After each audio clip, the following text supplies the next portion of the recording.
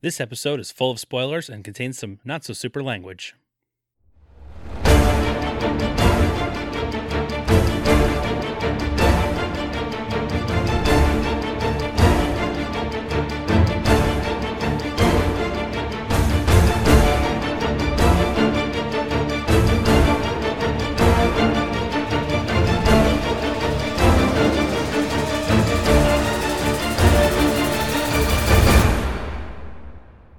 Hello, citizens! Welcome to the Fortress of Potitude. I'm Dave Michaels. I'm Brian Betts. And we are the Cape Podcasters. And this is the show that for 150 episodes has been taking asses and kicking names.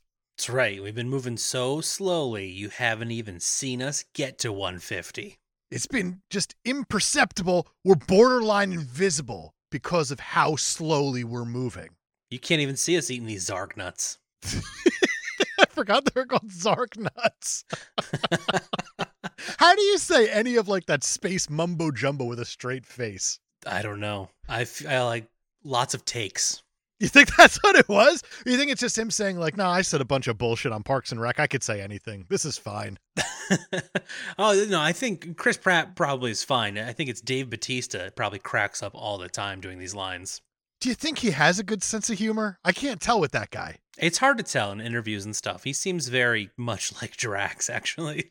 He does, but then like there are some things where he comes down to earth and he's like, man, I don't want to play Drax forever. It is so hard keeping this old body in shape. I cannot keep doing this. Yeah, that's understandable. It's a mountain of a man. Zark nuts. That one's free. Happy 150, Brian. Happy 150. Even though it's a hell of a lot more if you go on Patreon and talk about all the other TV stuff we do here. Oh, it's a hell of a lot more, but officially numbered 150. 150 numbered episodes. And I love how the 150th episode lined up perfectly for our journey through the MCU because we do them in release order. This is true. So today, we are talking about 2018's Avengers: Infinity War, directed by Anthony Russo and Joe Russo, who from here on out we should just call the Russo brothers. Of Arrested Development and Community fame. And You, Me, and Dupree. That's the one everyone always mentions in there for It is. reasons. They're like, yeah. The Russo brothers? The guys who did You, Me, and Dupree? Those, let's give them a really, really, really expensive movie to do. Oh, yeah. Well, I mean, they had pretty much proven themselves with Winter Soldier and Civil War. I would say they have. We'll get there. I mean, what else were they going to do? Give it to Joss Whedon? Oh, boy, no. Were the weird things out about him yet? Or are they starting to trickle out? Or was it still just a Hollywood secret? It was probably just a Hollywood secret still back then. But, I mean, everybody on set knew. That's fair. And I'm glad he didn't have anything to do with this, because this is probably my favorite Marvel movie. I always rank it at the top of my list, so. If it's at the top of your list, what's around it? Well, it's funny you asked that because I actually have my entire list right here. Oh, good. Why don't you read the whole entire thing? Don't do that. Give me top three. That would be very silly. The last time I went through and did this, it became to Infinity War, Ragnarok, and Homecoming as my top three. Homecoming's an interesting one in there. Yeah.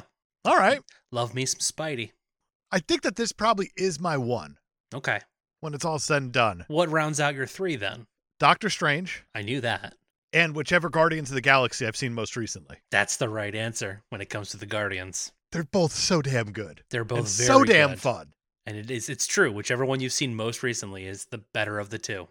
So this movie's 149 minutes long, and a lot happens. Yeah, it's chock full, like that coffee brand. Chock full of nuts. Zark nuts. It's that heavenly outer galaxy coffee. Do you think there's like a coffee planet out there? That's their actual slogan. It's this coffee's out of this world. Oh my goodness. Let's just get into this thing before you go any farther with this. Actually, I think I saved it a little bit there at the end. Do you think so? Barely. Oh boy. Let's get into it. We get that Marvel Studios logo. No Michael Giacchino intro. Yeah, it's weird whenever he doesn't pop up. You're like, oh, it's quiet. This is going to be dark. Because instead we're getting an Asgardian distress signal from Kenneth Branagh. That's kind of wild. Isn't it? The director of Thor showed up in Infinity War to be like, help us. These are words at the beginning of the movie that you're not listening to. It's like, we're still just getting over the non-Michael Giacchino.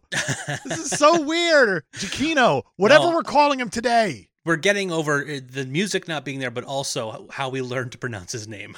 Are we getting over that? Because no, we're not. I think it's interchangeable until we really just get comfortable with it. We're going to keep slipping back into Giacchino because damn the man and his name. How dare he correct us? His first name is Michael. His middle name's fucking. His last name is TBD until we figure it out.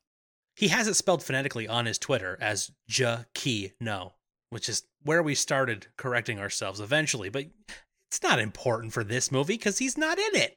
That's true. We hop aboard the big old ship bringing the Asgardians away from the ruins of Asgard from the end of Ragnarok. We join Thor, Chris fucking Hemsworth, as we're all aware, and Loki, Tom fucking Hiddleston. And they're looking pretty worse for the wear. They're not looking good at all, man. They look pretty terrible. Ebony Maw, played by Tom Von Lawler. Throw fucking scattered about within that name. They're just in scatter there. him, because he's killing it. He's the member of the Black Order that talks all the time, so if any of them were going to kill it, I hope it's him. He doesn't stop talking and doesn't stop killing it.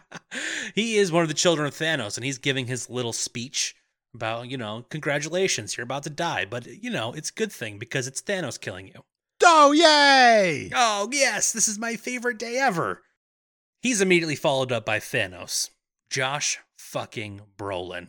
Yeah, that's a light fucking that you gave it, I feel like you needed to put more emphasis on it, because obviously it's tricky to do. It's J fucking O fucking S fucking H. Nailed it. B fucking R fucking O fucking L fucking I fucking N. And even that might be too light. It might be, because he is just absolutely sending it here. He is. He completely owns the screen every single time he's on it. Every time. And this really is his movie. Oh, 100%. This is a Thanos movie.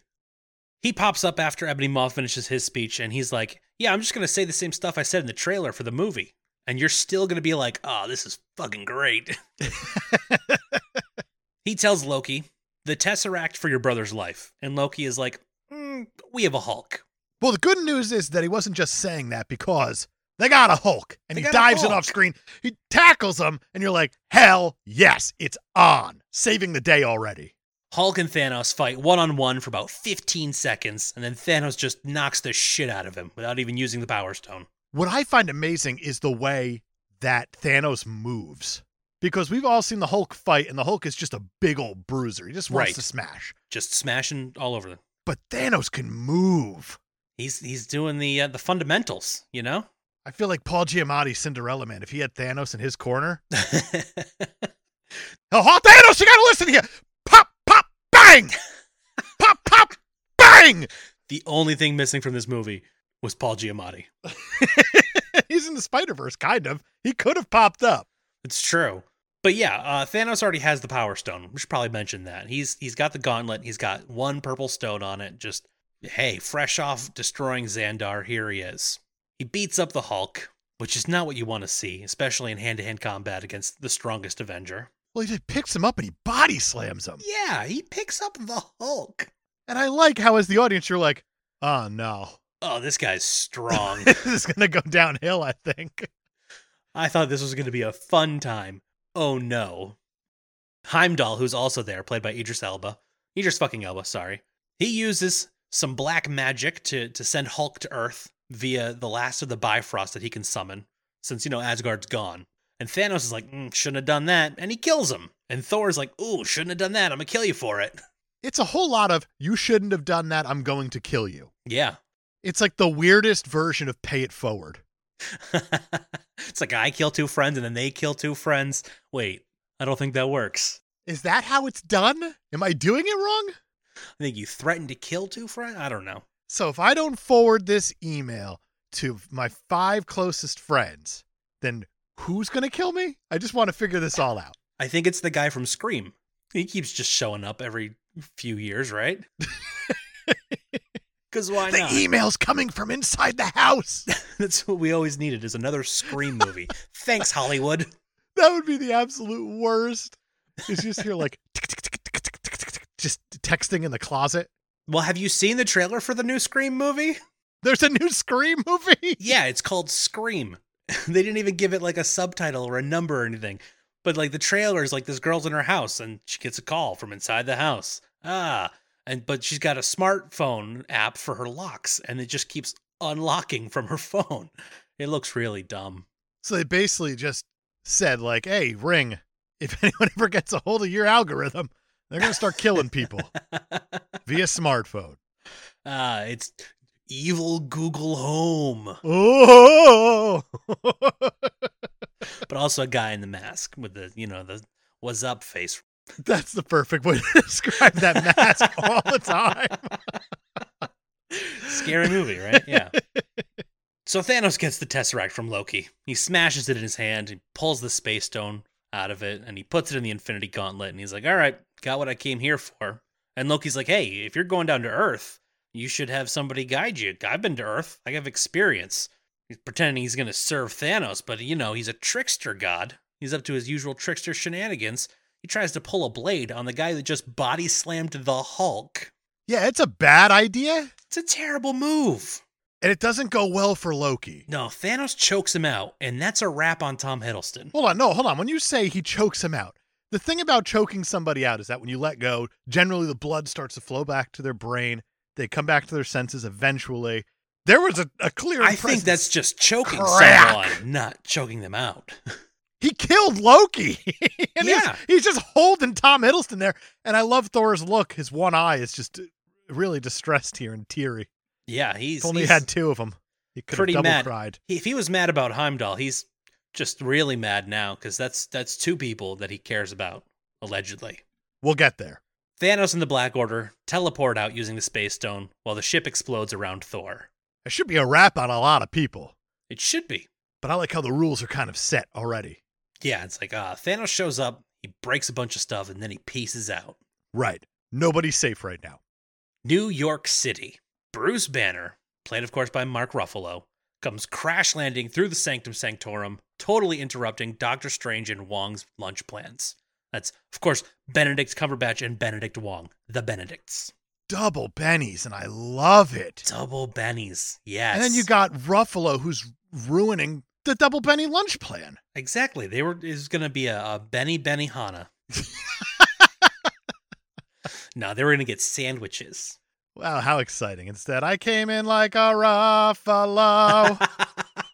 Nobody needs that. I think everybody needs that.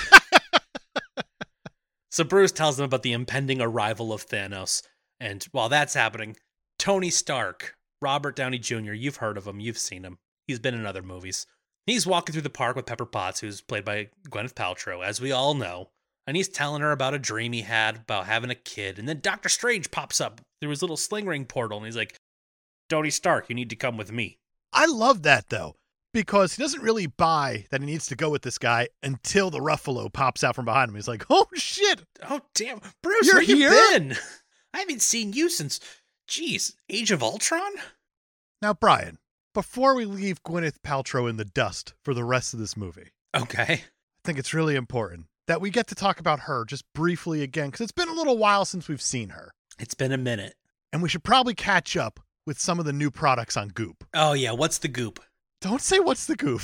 Don't do that. I said, what's the scoop? I don't know what you heard. Well, for starters, new in the shop. And by the way, to get to the shop on the Goop site, you got to hit the menu and you got to hit DTF. Of You course. have to go into the shop part of it. But there is a leather feather tickler Leather feather. for $85. So it's basically just taking a dust feather and slapping a massive price tag on that. You could also buy gold handcuffs for $425. Of course. A play paddle, which is just a rubber paddle, for Okay. $144. Can you serve hot wings on it? You probably can. Looking at it, absolutely. There is a teach me a lesson ruler Gwyneth Paltrow. that costs $20. Teach me a lesson ruler. But the one that really blows my mind the most, it's called the O-Nut. And what it is a wearable set of squishy, stretchy rings for when penetrative sex feels too deep. They're bumpers? So you're basically putting like a drain stopper on your donger. They're like stackable, it looks like in the picture. It's Honey, ridiculous. I need you to put the training wheels back on your wiener. Oh, God. That's a goopy. That's a goopy. We could not talk about Gwyneth Paltrow again till the end of Endgame. Okay. I think we're good now. Right? We covered our bases. Hopefully she'll have a whole slew of new products by then. It'll be end of 2022, probably. So I think we're golden now. We did it.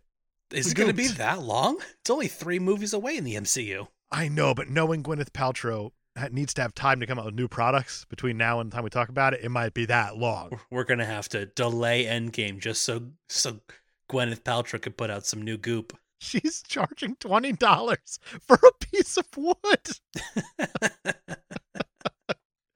It doesn't even measure. It doesn't. It's a ruler, and it doesn't have lines. It just says you've been naughty, which means that it's really just a nun toy.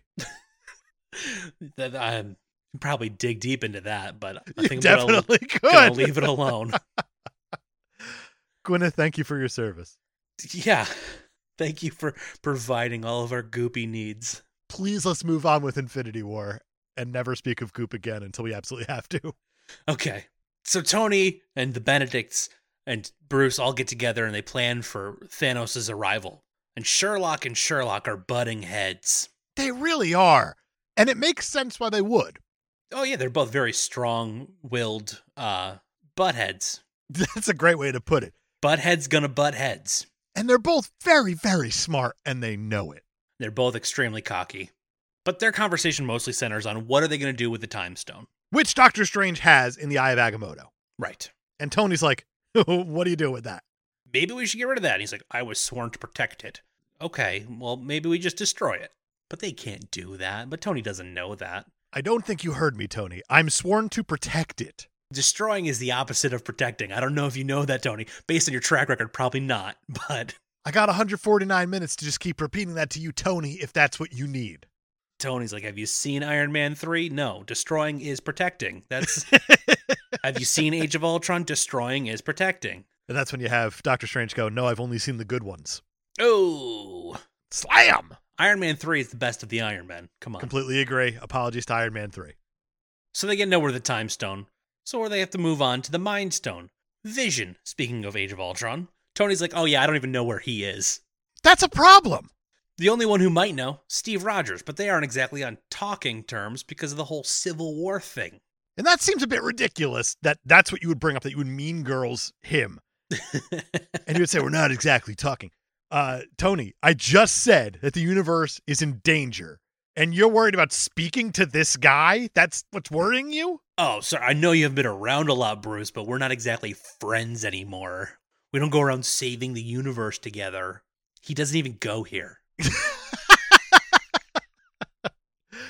Do you want to know what blew my mind about this scene? What? 3 separate things. I'll list them in order. Number 1, Tony's got a flip phone. Number 2, uses AT&T. Number 3, Steve Rogers' phone number is on screen.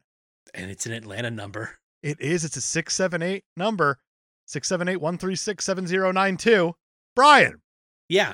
Let's find out what happens when you call that number. Okay. Welcome to Verizon Wireless. Oh, no. Boo! Please check the number and dial again. That's not AT&T. That's not what you do. Your call cannot be. I hate how fake Hollywood is, to quote Jay and Silent Bob Strike Back. I feel like Marvel Studios has the money. They could have gotten the number and could have set up a nice little like voicemail thing that's a fun Easter egg. But no, famously uncreative, and they just proved it again. Everybody knows Marvel Studios, one trick pony. Just superhero movies and nothing else. That's it. I can explain the flip phone. Stan Lee literally delivers it to him at the end of Civil War in case he needs to get a contact with Steve.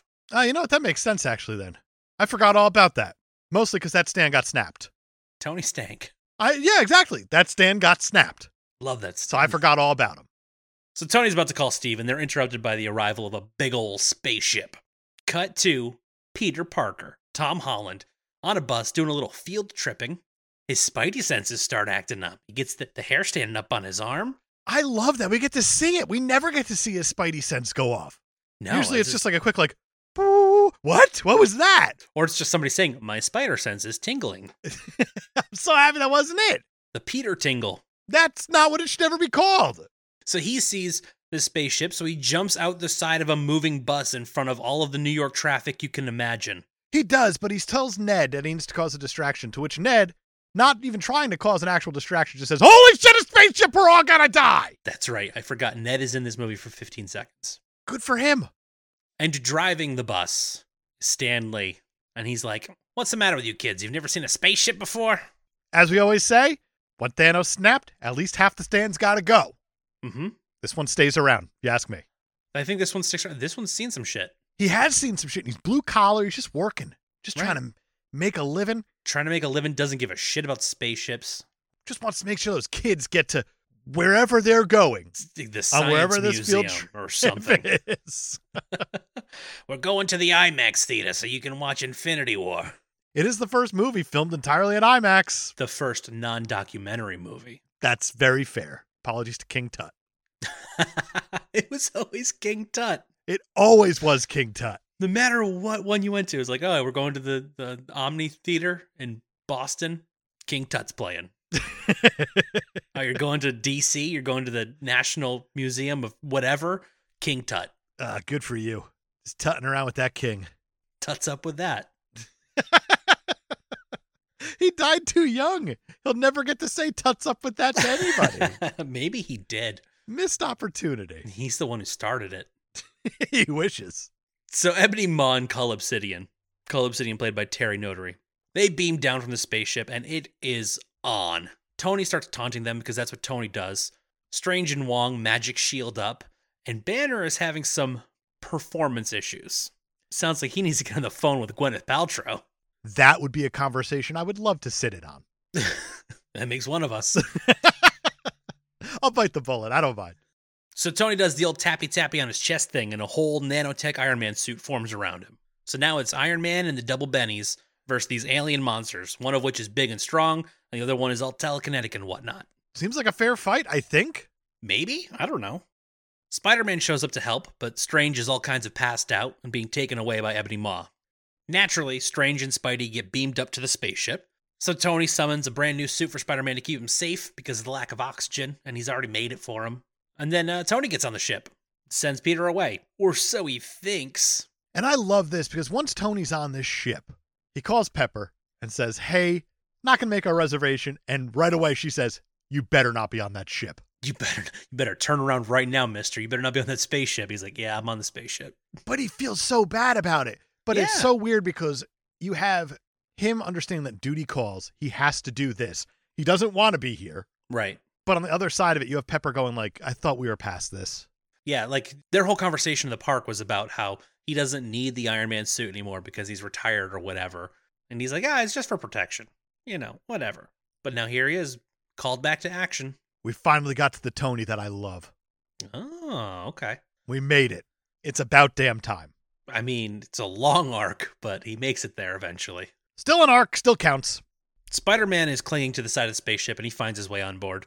Back on Earth, Wong is going to defend the Sanctum because Strange is gone, and Banner is going to call Steve.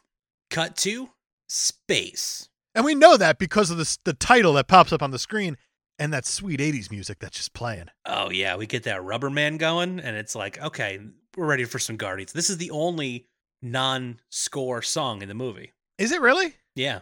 It's the most appropriate way to introduce these characters because Absolutely. It's so hard not to get excited when you recognize right away Guardians are coming. Yeah. I just love they keep a similar visual motif, a similar You get the colors. audio motif. So it's like this is the perfect way to start really colliding these worlds that we've been experiencing individually. It's all coming together. The Guardians of the Galaxy are coming up on a distress signal. They arrive at the wreckage of the Asgardian ship, and Thor lands directly on their windshield. So they take him aboard.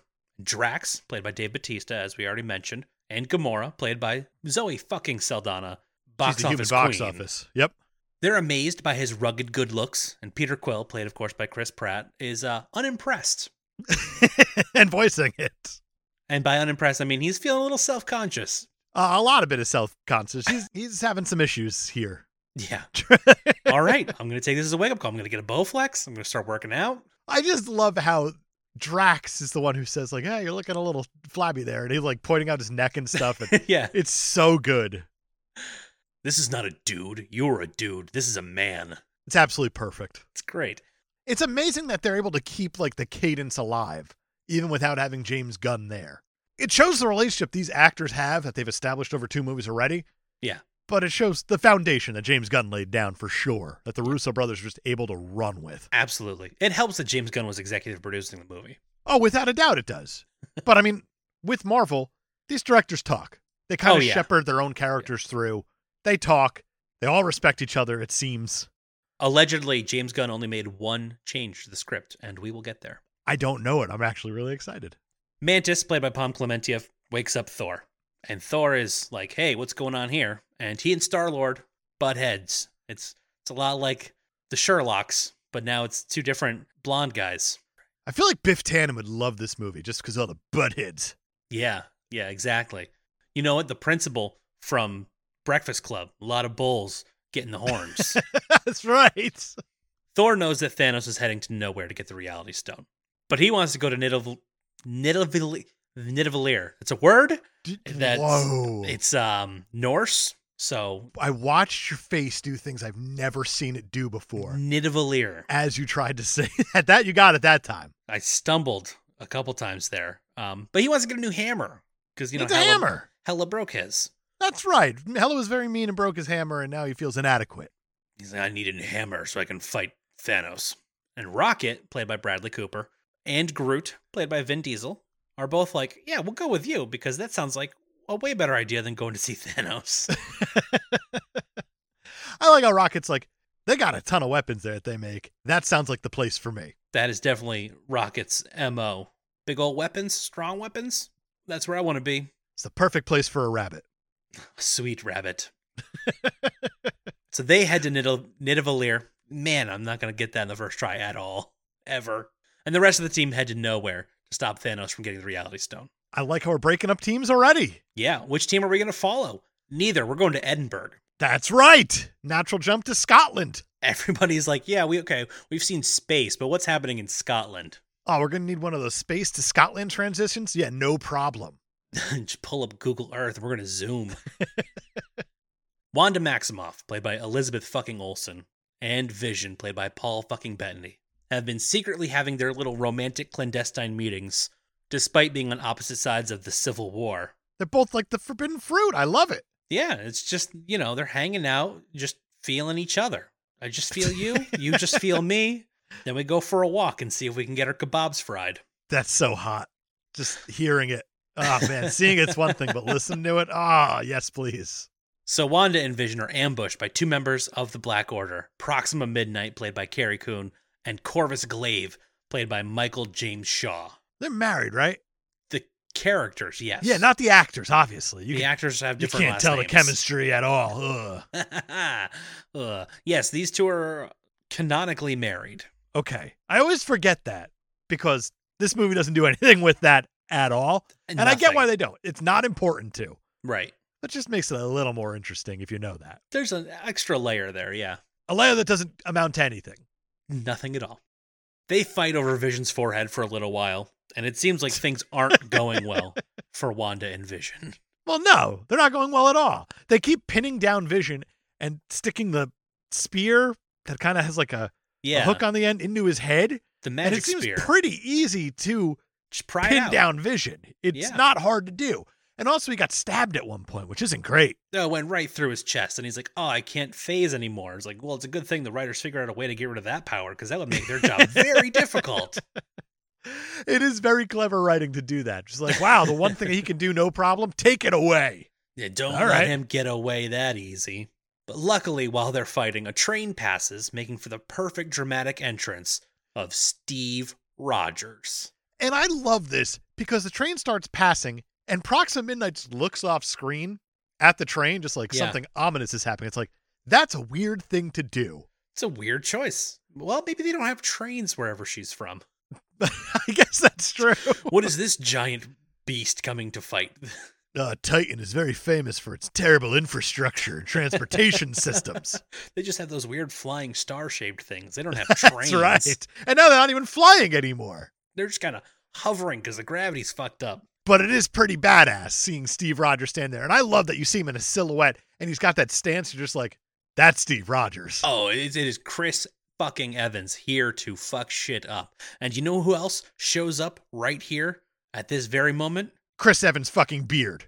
I was going to say Alan Silvestri. He sure does. Because that train passes and it's just didadun, didadun, didadun, didadun. I'm like, yes, here we go. But can we talk about the beard? Yeah, let's talk about that beard. That is a mighty sweet, beard. Sweet beard. This guy's been on the run, hasn't had time to shave at all. He hasn't, and this would have come in handy in the post-credit for the first Avengers. Sure would have. In the shawarma scene where he had to cover up the beard. It's like, no. Just Embrace it. Forward a little bit. Lean in. Guy looks good with a beard. Good job. Good for you, Chris Evans. Also joining the fight, we have Natasha Romanoff, played by Scarlett Johansson, and Sam Wilson, played by Anthony Mackie. So, we got a bunch of people who don't really have powers who are going to help out the two most powerful Avengers. That's right. And, Cap he's a super soldier. He has powers, kind of. He's really strong. He punches things. Punches things hard. Natasha she's good at whipping around those electric sticks. What a power to have. And Sam Wilson flies with guns. He really does fly well with guns, though. He's good at it, that's for sure.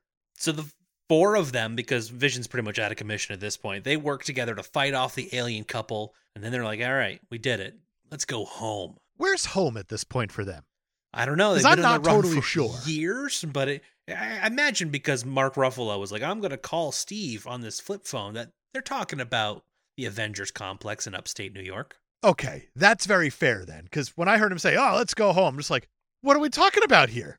You are all homeless, in fact. Like our spiritual home. I'm glad they left that part out of the line. Let's go to our spiritual home. And then you have Steve Rogers just cross his legs, sit on the floor. Oh, yeah. Starts doing a little transcendental meditation there. Hey, don't say it out loud. That's my word. That's my word. If you say it, then you take it. I don't want that. Even though I bet his word would be Tone. Because he's secretly still best friends with Tony Stark. Oh, of course. As much as he doesn't want to admit it. We're mad at each other. We don't fight together anymore. I miss you. Dude, I totally miss you. It would be great if they had like The Social Network moment where you just see like Tony Stark staring at the Facebook page, how he had sent a friend invite to Steve Rogers and it just isn't accepted yet. It just sits there unread. Be great if while that's happening, Cap looks into his solo cup and Jables isn't there. That's right. That would be a crossover I didn't know we needed until now. Just the Social Network, Tenacious D, and the Avengers. Just save it for when Mephisto's a thing, finally. Yes, and just bring in Dave Grohl. And that's it. It's the most perfect thing that's ever been done in film history. You're welcome. Congratulations. You won cinema. It's over. We can all stop watching these stupid things now. It was the greatest and best movie ever made. If only we could remember it, though. Can you give me the gist? Sure can. A long time ago, me and my buddy Tony here. We was hitchhiking down a long and lonesome Titan. Even though it doesn't go there. That's a Tony thing. We'll get there. We'll get there. Right now, we're going to flash back to baby Gamora, played by Ariana Greenblatt. Sure. Her planet is just being ravaged by Thanos and the Black Order. Just absolutely destroyed. And he takes her aside and distracts her with a little double-sided dagger that's perfectly balanced, while half of the population of her planet is executed right over her shoulder. But I like how she tries to look back at it, and Thanos is like, oh, no, child, don't look at that. You don't want to see that. But I also love how Thanos balances this double-sided dagger on his fingers, like, oh, perfectly balanced as everything should be. Right. And then she goes to balance it, and she can't at first. Because she got tiny hands. Exactly, but then it gets balanced, and Thanos is like, oh, good. One day you're going to be the most dangerous woman in the galaxy, because you have balanced a blade successfully. I see you're good at finding the balance point of an object, so... I have parented! You're all dead! Now you are my daughter. That's all it takes. You parent one kid, and suddenly you're stuck with him. So if any strangers start handing you daggers, don't try to balance them because then you'll become their children. Yeah, don't do that. It's the quick way to get adopted. If you are an orphan and you need to get adopted, maybe just start dropping daggers all over the place, saying, oh, it fell out of your pocket. I'm yours now. But other than that, though, just be careful. Be weary. Be careful. It's a very different version of Little Orphan Annie. Her walking down the street just dropping daggers everywhere. Back in the present, Gamora makes Quill promise that if Thanos manages to capture her, that he will kill her. And it's they have a moment. This is Peter and Gamora's first on-screen kiss. But I like how it's clearly in the undertone that they do this often. Yes. It's like, okay, this isn't the first time ever. No, but it's the first time we see it. Drax exactly. often watches them do it seems. He does, because he's in the room here. And they ask, how long you been there? It's like, about an hour.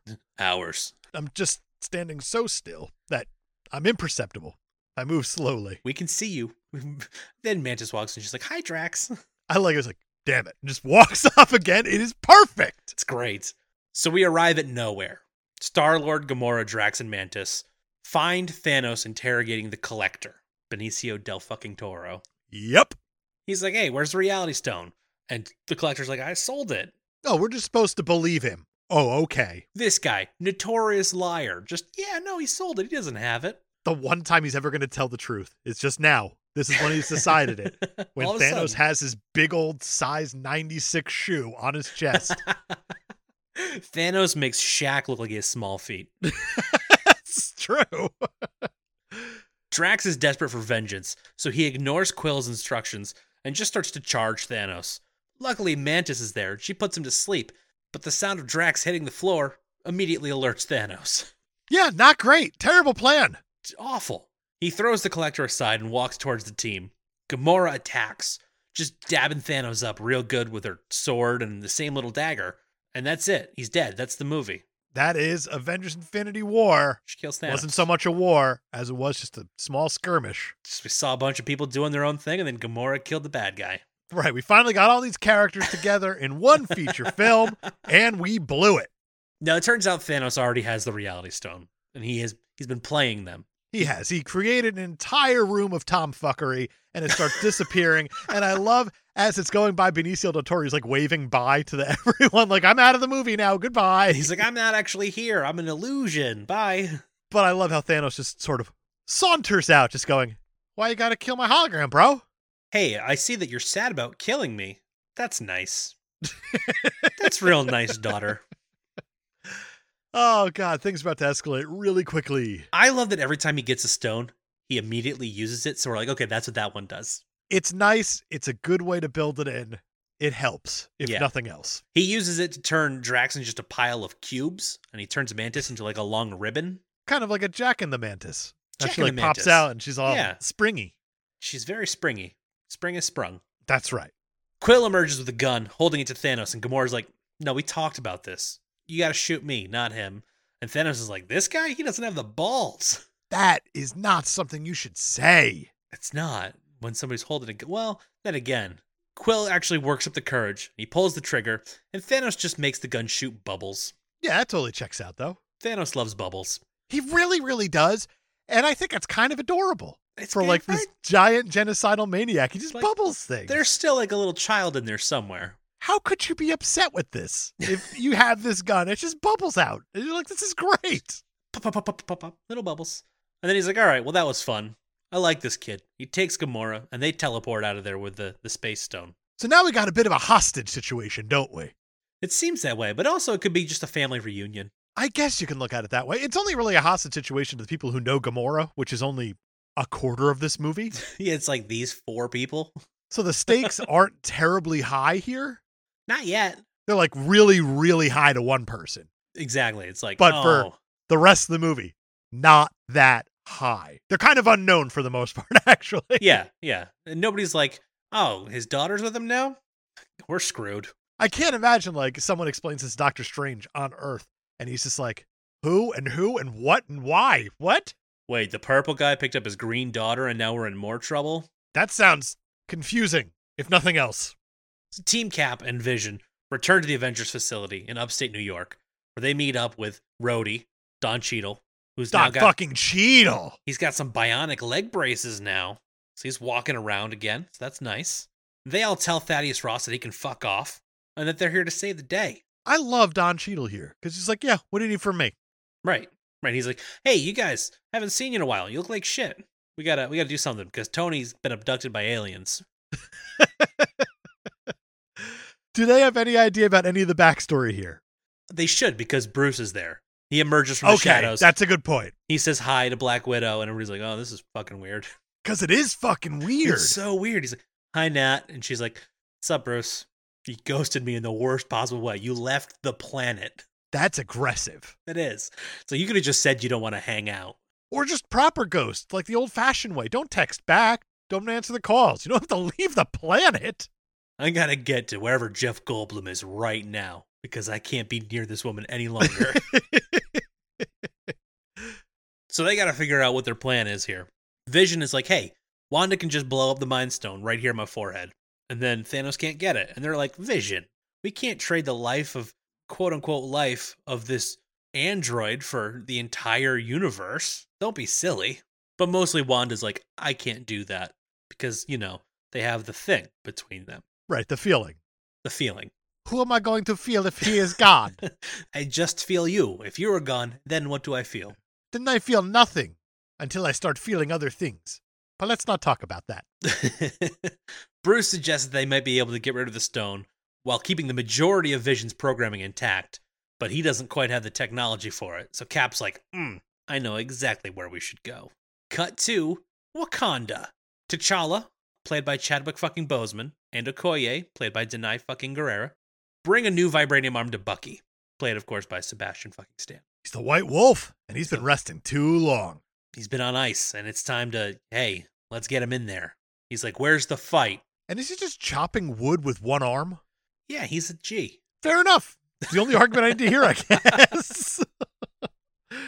So now that we know where they're heading, we can leave Wakanda immediately and go back to Ebony Maw's spaceship, where he is currently torturing Doctor Strange to get the Time Stone from him. I hated this scene so much. He's just dangling with all these spiky things, just touching his cheek and making him glow in the dark. Yeah, not great, though, because you see, like, the little spiky things go into him, and then it lights up, Yeah. like, the spot where it went in, and you got to go, yeah, that probably hurts a lot. It's like, I don't know like anything that. about, like, space weaponry, but it looks painful. Peter Parker shows up. He reveals to Tony that he's on the spaceship, and Tony's like, God damn it, kid. But then they work together to hatch a plan to help Strange. And when I say they work together, Peter Parker comes up with the plan to save Strange. Because he got the idea from this really old movie called Alien. And it works. It does work, and that's just insane to me that it works. It's amazing. Tony blasts a hole in the side of the ship. It sucks Ebony Maw out into space, and then Spider-Man catches Doctor Strange from being sucked out behind him. Yeah, that's it. They saved the day. Strange is like, why don't we turn the ship around and go back to Earth? We did it. Hooray! Movie over, part 2. And Tony's like, I got a better idea. Why don't we go to Titan, where Thanos is from, and just hide out, wait for him, get him with the element of surprise, and somehow everybody just goes along with that plan. I don't think they really have a choice here because the ship is on autopilot to go to Titan. Yeah. And they can't turn around. There's that moment of like, you can't do anything, can you? It's like, nah, no. I think Tony might be able to figure it out, but he has no desire to. So they're stuck going there. I don't know if there's no desire to, because I actually really love this Tony moment here where Doctor Strange is pressuring him for the plan. And Tony goes, you know what? I don't know. Because it is like a coming down to Earth, even though they can't get back to Earth. Right. But Tony finally admitted he doesn't know something. He finally said the words. And I love that bit of character development here. If we were on You Can't Do That on Television, he just got slimed. Oh, he got big time slimed. And it's nice to finally see Tony Stark get slimed. Get some goop on him. Don't say that. But Tony, to me, has always been a character that has existed within like an Arrested Development sort of state, where you see like these very quick growth bits to him, but then it always just falls back onto the usual arrogant, rich, hiding within the suit. And that's why we like Iron Man 3 so much, is because he has to actually be outside the suit. Right. And you actually get to see the character of Tony Stark. And here, I feel like you get something close to that, where he is wearing the suit, but he's finally saying, I got no idea. I don't have a plan this time. Right. This is the best we got. We're going here. We'll figure it out when we get there. Because we're a little bit out of my element right now. It's a little bit out of everybody's element here. Not so much Doctor Strange, but what's he going to do? I don't know. Yeah. He's able to fly through space until he's not. That's usually the rules for everybody. They're able to do the thing until they're not. So Tony dubs Peter an Avenger, and Tom fucking Holland sells this just in facial expressions. It's so good when he gets dubbed an Avenger. His excitement and then like the seriousness of the situation sets in, and it's very good. It's a very good sell. I like Tom it. Holland's face. Absolutely. So we go from this ship over to Thanos' ship, and he tells Gamora that she knows where the Soul Stone is. She's like, what are you talking about? I have no idea where it is. And he's like, come over to this room where I'm torturing your sister. It's hard to watch, too. And yeah, there is Nebula, Karen fucking Gillan, strung up in pieces, and he's just zapping her until she screams. And Gamora's like, okay, that's hard to watch. And she eventually breaks. She's like, all right, it's on Vormir. The stone's on Vormir. That seemed easy enough to get it out of her. Yeah. For the deadliest assassin in the world, she's got a soft spot there for her family. Maybe she's thinking, like, we're on this ship right now. If I go loose lips, could I sink this bitch? Maybe. That's actually a solid strategy. She's been hanging out with Peter. Maybe he said it a few times. She's like, oh, I know what loose lips do. That could mean anything for Peter. Be careful with that one. They get you on Gwyneth Paltrow's mailing list. There's got to be something on Goop that tightens it all up, and I hate thinking about that. I hate it. Ugh. Are you sinking too many ships with your loose lips? Get a Volflex. Volflex. That's actually very good. Peter said that he wanted a Bowflex earlier. I just feel like this is like a whole tie-in here. I don't see Chuck Norris selling too many Volflexes. He's probably not the right spokesperson for it. Agreed. But I bet those things are going to fly off the shelf once they become available. Even though Gwyneth Paltrow is going to market to like, oh, it's $999.69. Nice. I was just going to say it's going to be $1,000, but you made it better. I appreciate that. I'm working for Gwyneth Paltrow. I am the Goop King. Oh my God. Sounds like you need to change your Twitter handle. That has to be taken, right? Oh, that's so gross, though. If all it does, around gross. Everybody just start sending messages to the Goop King that Dave should have his account. Who the hell's Dave? Stop sending me messages about Dave. Let's go see what Thor and the gang are up to over in the Guardians escape pod. Rocket tries to play captain and give Thor a pep talk. Rocket's not very good at pep talks yet. He's still learning. He's like, hey, so everybody you know's dead, huh? And Thor is like, yeah, I'm fucking depressed about it, too. Oh, he lists out just everybody that he's lost. And I like this because of what happens next movie. You finally get to see just how down in the dumps Thor actually is. And you get that feeling because of how bright and jubilant and funny Ragnarok is. But underneath all of that is that torture. Exactly. That he has to just keep carrying with him. Right. I think that's kind of like the secret brilliance there of Ragnarok. Yeah, it's funny as all hell, but that's not really what it's about. It is masking a very dark story. And that dark story is really starting to come to a head. It is. Thor is having a bad time, and he is out for vengeance. Rocket gives him a new eyeball, and they arrive at Nidavellir. First try. I'm very proud of you. Thor, Rocket, and Groot find the mold for the Infinity Gauntlet, and are immediately attacked by the dwarf Eitri, played by Peter Dinklage. Peter fucking Dinklage. What are you doing? You know, this part is... I have an actual IMDb trivia fact. Oh, okay. Now, last week, for the Toxic Avenger 3, the last adaptation of Toxie, there were a total of 7 IMDb trivia facts, and I read 5 of them. That's right. It was a lot. This week, there were 362 actual IMDb trivia facts. Oh, God. That's so many. And I picked out 2. Oh, thank God. All right. 1, because it makes a connection that just boggles my freaking mind. And this one, because it's just egregious. Okay, those are usually the best ones. This is an actual IMDb trivia fact. Peter Dinklage, in parentheses, a little person in real life, ironically plays the tallest character in the film, though his character is still referred to as a dwarf. Okay. Now you know. Yep. That's tricky to dance around, isn't it? Thanks, IMDb. You're the best. For and we approving love you. that one. Oh, boy. When Eitri realizes it's Thor, he stops and explains that Thanos showed up demanding the gauntlet, and he made it for him to keep all the other dwarves safe. And then Thanos killed them all anyway. So, not everybody having a good time with this Thanos fella. No, Thanos seems to be just running train on everybody he comes across. He just shows up, kills a bunch of people, takes what he wants, and leaves. Except for his daughter, because it's not that kind of movie. Right. Right. And I guarantee that type of movie exists. That's not what we're here for today. Okay, I was waiting. I did not Google this. I was waiting for you to reveal the porn parody title. I just assume it exists. That's as much as we need to go into right now about Infistity War. You've heard of fisting, but have you heard of snapping? Gross. You did this. Only because you got me in the goop state of mind. I went to close the door, and you just shouldered your way through it with Infistity War. I did, didn't I? Back on Thanos' ship, Nebula escapes her captors and sends a message to the remaining Guardians to meet her on Titan. Like, hey guys, whatever you're doing, stop it. Get to Titan. I'm going to be there. Just like that, go to Titan. I like that she addresses it to Mantis, too. It's like, there are other people on that ship that probably are higher ranking. You feel like Mantis just sitting there like checking her email the whole time. Like, what else am I going to do in the background of all these things? I don't know. On Titan, Stark, Parker, and Strange crash land the ship and are immediately met by Star-Lord, Drax, and Mantis, who apparently got the message pretty quick. They do get that message really, really quickly. And I like how they have the quick kerfuffle with each other on Titan. They're just like, you're mean, you're mean, you're mean, you're mean. Yeah. We should just talk. Both teams think that the other team's working for Thanos, so they attack each other.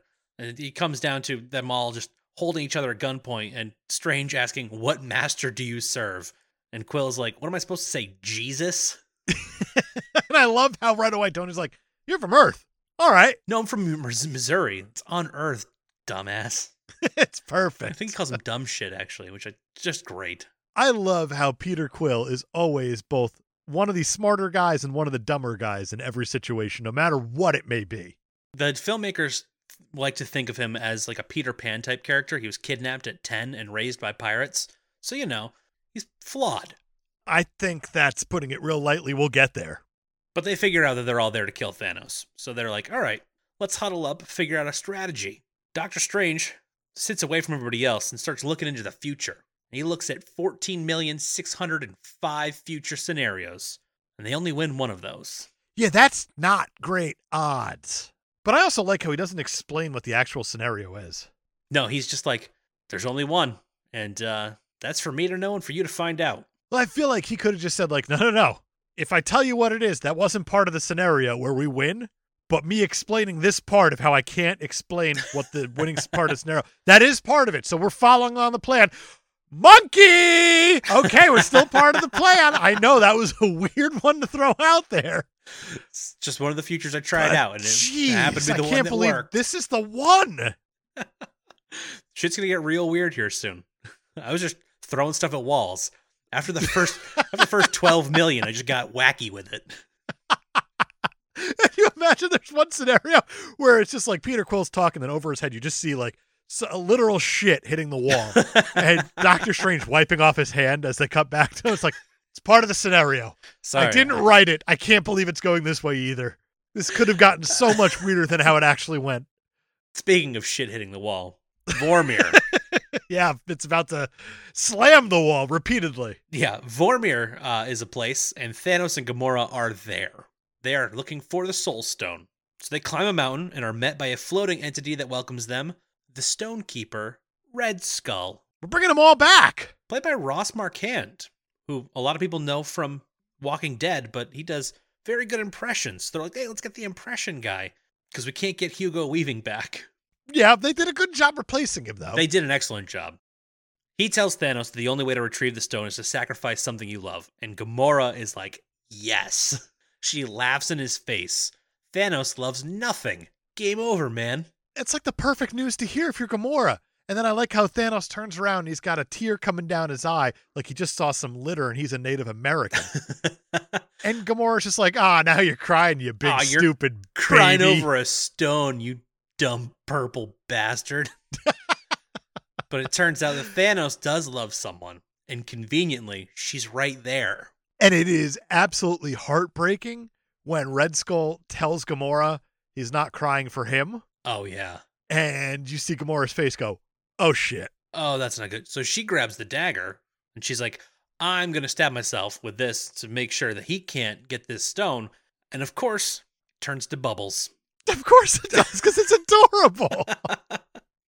What's not adorable is he throws Gamora over the edge. No, he grabs her by the arm and he like walks her over to it, and you see the struggle that Gamora's like, this is happening. There's no way I'm getting out of this. If he can body slam a Hulk, he can definitely just drag a Gamora. And he does. And she gets thrown. You're thinking as the audience, like, how is she getting out of this? Until you realize she's not. She's not.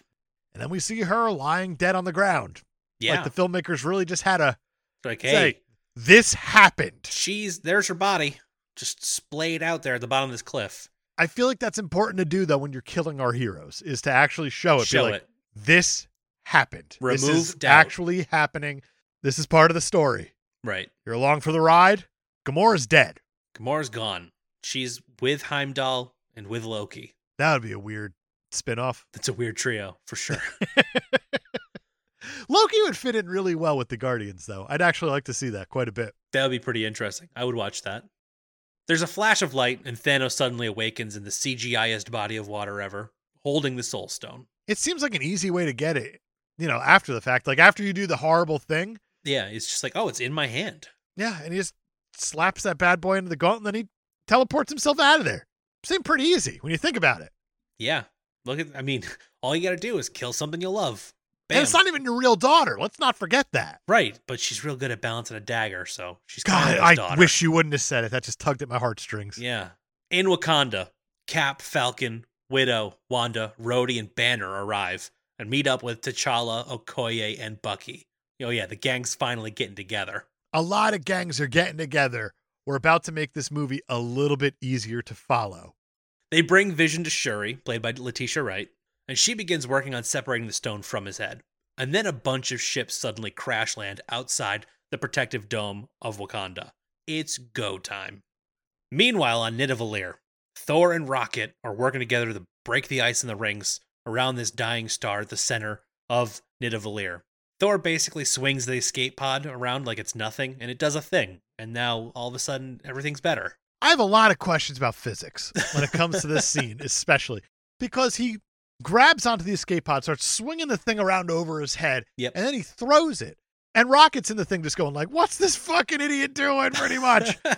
And eventually Thor is going to grab like a foothold onto these rings, start pulling, which in theory stops momentum of the Right. escape pod itself, to which Thor says, give it more power. But it makes his throw completely meaningless, right? I don't know. I guess I can't figure this scene out at all. Unless it's kind of like the loosening of a pickle jar or something. Like he needed that first initial thrust into these rings in order to get Yeah. it going. But You need that real big juicer to get it going, and then you hold on. And I don't know. It's I weird. don't know either. It was weird. This was like the one part it took me out of the movie for a second. I was like, hold on a second, movie. It's super hard to figure out what's actually, because it's also like one of the darkest scenes of the movie. So it's like, okay, Oh, so absolutely. now he's digging his heels in and tearing up the ice, but also shouldn't that be dragging back because all he did was throw the spaceship, but I don't know. I don't know either. We're about to ignite a star though, and it's awesome. Yeah, they did the thing. The stuff starts moving, the star lights back up, and everything's great until the hatch that lets the light out of the star to reach the forge just slams shut again because it's broken. Conveniently breaks. It's like, okay, this wasn't dramatic enough yet, so we got to make something else happen. But before we go figure this problem out, we got to go back to Wakanda. We sure do. We're jumping right now between Nidavellir, Wakanda, and Titan. Right. There's no fourth place, right? I'm not missing anything. I think that's it right now. It's just those three locations. Whew. All right. I'm glad we have that established. It's important to tell the story the proper way. So the Wakandan army has gathered within the dome. Banner is using the Hulkbuster armor since Hulk still won't cooperate with him. I love this, though, because Banner still wants to fight. He understands Exactly. the Hulk's not coming out, and I absolutely love when my heroes are willing to fight even without their power. Right. I love it. It says a lot about the character. Great that They moment. don't need it. It's kind of why everyone loves Batman. How does Yeah. Batman solve a situation? He punches his way out of it, because that's all he really has to do besides detect Greatest him, use detective with gadgets his and fists. But man, he'll detect the shit out of your face with his fists if he gets the chance. Exactly. Bruce Banner. I love this Hulk now, officially. I think this movie is like his shining moment. At least it's Banner's shining moment. Hulk does what he does in the beginning of the movie, and then he's just not there anymore. Hulk is saying no. Right. Like whenever he tries to call him out, Hulk's like, no. It's like, what do you mean no? And a lot of people took that as Hulk is afraid of Thanos, but I think what it was originally intended in the script is that he's just tired of doing Bruce Banner's bidding at his beck and call. He had this taste in Ragnarok of how it could be when he's free, and he's like, I don't want to just show up and get the shit kicked out of me. So he's just saying no. He doesn't want to be a tool anymore. Exactly. He's like, I'm my own person. I can talk now. We'll get there. That's the only appropriate way to put that. I love this Bruce Banner, though. Yeah, he's great. Cap, Natasha, and T'Challa go to the edge of the dome and are met by Cull City and Proxima Midnight. And Natasha's like, hey, where's the other guy? And Proxima Midnight's like, you'll pay for his death. And I'm like, oh, maybe those two are married. I don't know. Maybe not. Maybe, maybe not. I don't know. It doesn't seem like there's a history there, but it's not important. I love that there's just this meeting, though, at the dome. They're like, both sides are like, oh, you're fucked now. We got all of our guys. Now it's on. T'Challa tells them that when they're through, all that'll be left is dust and blood. And I love Proxima Midnight here. She's like, well, we got plenty of blood. And then they just open up all their ships. Yeah. And so many soldiers come out. It's the Outriders, which are like these disgusting alien space dogs is what Rocket calls them later. We'll get there. We will get there. And yeah, they're murder machines. They're expendable murder machines. Exactly. And they're not human looking, so you just kill a bunch of them and nobody feels bad about it. Right. That's kind of the most dangerous thing you could go against. It's just a metric shitload of Outriders who are more than happy to hurt themselves to get into the dome. And they do hurt themselves getting into the dome. They sure because do. They start diving into this force field and slicing themselves apart until some of them start to get through, which I don't understand how that happens. I don't understand how that works. Once there's a pile of other ones on top of you, you can sneak in. Is that? That can't be right. I have no But idea. some of them start to get through. They don't look good. Natasha's like, oh, they're killing themselves. It's like, well, not really, because they're through and they're about to come and try to ruin your day. Yeah. They start getting worried about being flanked. So T'Challa has a section of the dome opened to control the flow of the bad guys. And I love like the Wakanda person he's talking to says like, well, hold on a second. I just want to confirm this. Oh, yeah. You said you want to open the shield because that seems fucked, brother. Yeah, that seems pretty insane. He's like, trust me. Otherwise, you're going to have to deal with these fuckers too. Just open this one section and yeah. But I love like the section that opens up is like the size of like a slider door. Like Yeah. there's nothing to it at all. And these things come flooding in. I love when these armies are running toward each other and you have T'Challa and Cap run out in front because they're so much faster than everybody else. Like they start at the back of the pack and by the time they get there, they're the first ones into the battle. Oh, but I love this so much too because you do have T'Challa standing there and he's got all of his Wakanda troops all fired up. He gives them Wakanda forever. And they all know, like, yeah, it's on. Let's do it. It's fighting time. And they don't even ask any questions. They go. It is all for their nation. And they all must realize it's for a bigger cause at this point, right? For sure. For the world, for the universe. I wish other people would realize that. It would be nice, wouldn't it? We'll get there shortly. So everybody is fighting everybody. And this seems to be going pretty well for the Avengers and the Wakandans. But then they start to become overwhelmed by the sheer number of enemies attacking. And that seems like a good time to just leave. We're going to go to Nidavellir again. I like how this movie's giving us breathers, though. Yeah. It makes it feel like the intense parts are more intense because there's always something else to fall back on story-wise. Right. And they do, Right. which is nice. Thor goes over to the star's housing unit and holds open that hatch, taking on the full energy of a dying star, which is apparently a very impressive feat. Eitri tells him, it'll kill you. And he says, only if I die. He's right. That's what killing you means. But I also love what Thor is going for now. He understands he needs this new hammer, or as they're calling it, Stormbreaker, Right. because he needs a Thanos-killing weapon. The most legendary of Asgardian weapons. Rumor says it can even summon the Bifrost. Hey, how about that? But what I love about this is earlier in the movie, Rocket, as he was getting all depressed, listened to Thor talk about all the people that he lost, and Thor's just like, he's got nothing left anymore. This is what Thor's operating on at this point, because Rocket says like, well, what do you have to gain? He's like, I got nothing else to lose. So why not? Rocket's like, I got something to lose. I could lose a lot, actually. Yeah, he could. Thor, not so much, though. And I No. love this Thor because he's depressed, but he still has a call to duty. Right. And that's really, really important. Yeah, even at his lowest low, he still is fighting for the cause. And luckily, he holds that hatch open just long enough for the metal to be melted in the forge and Stormbreaker to be formed in the mold. And then he passes out and just floats through the sky into where they all are, which is pretty neat. You say neat, I call it convenient, It's but super convenient.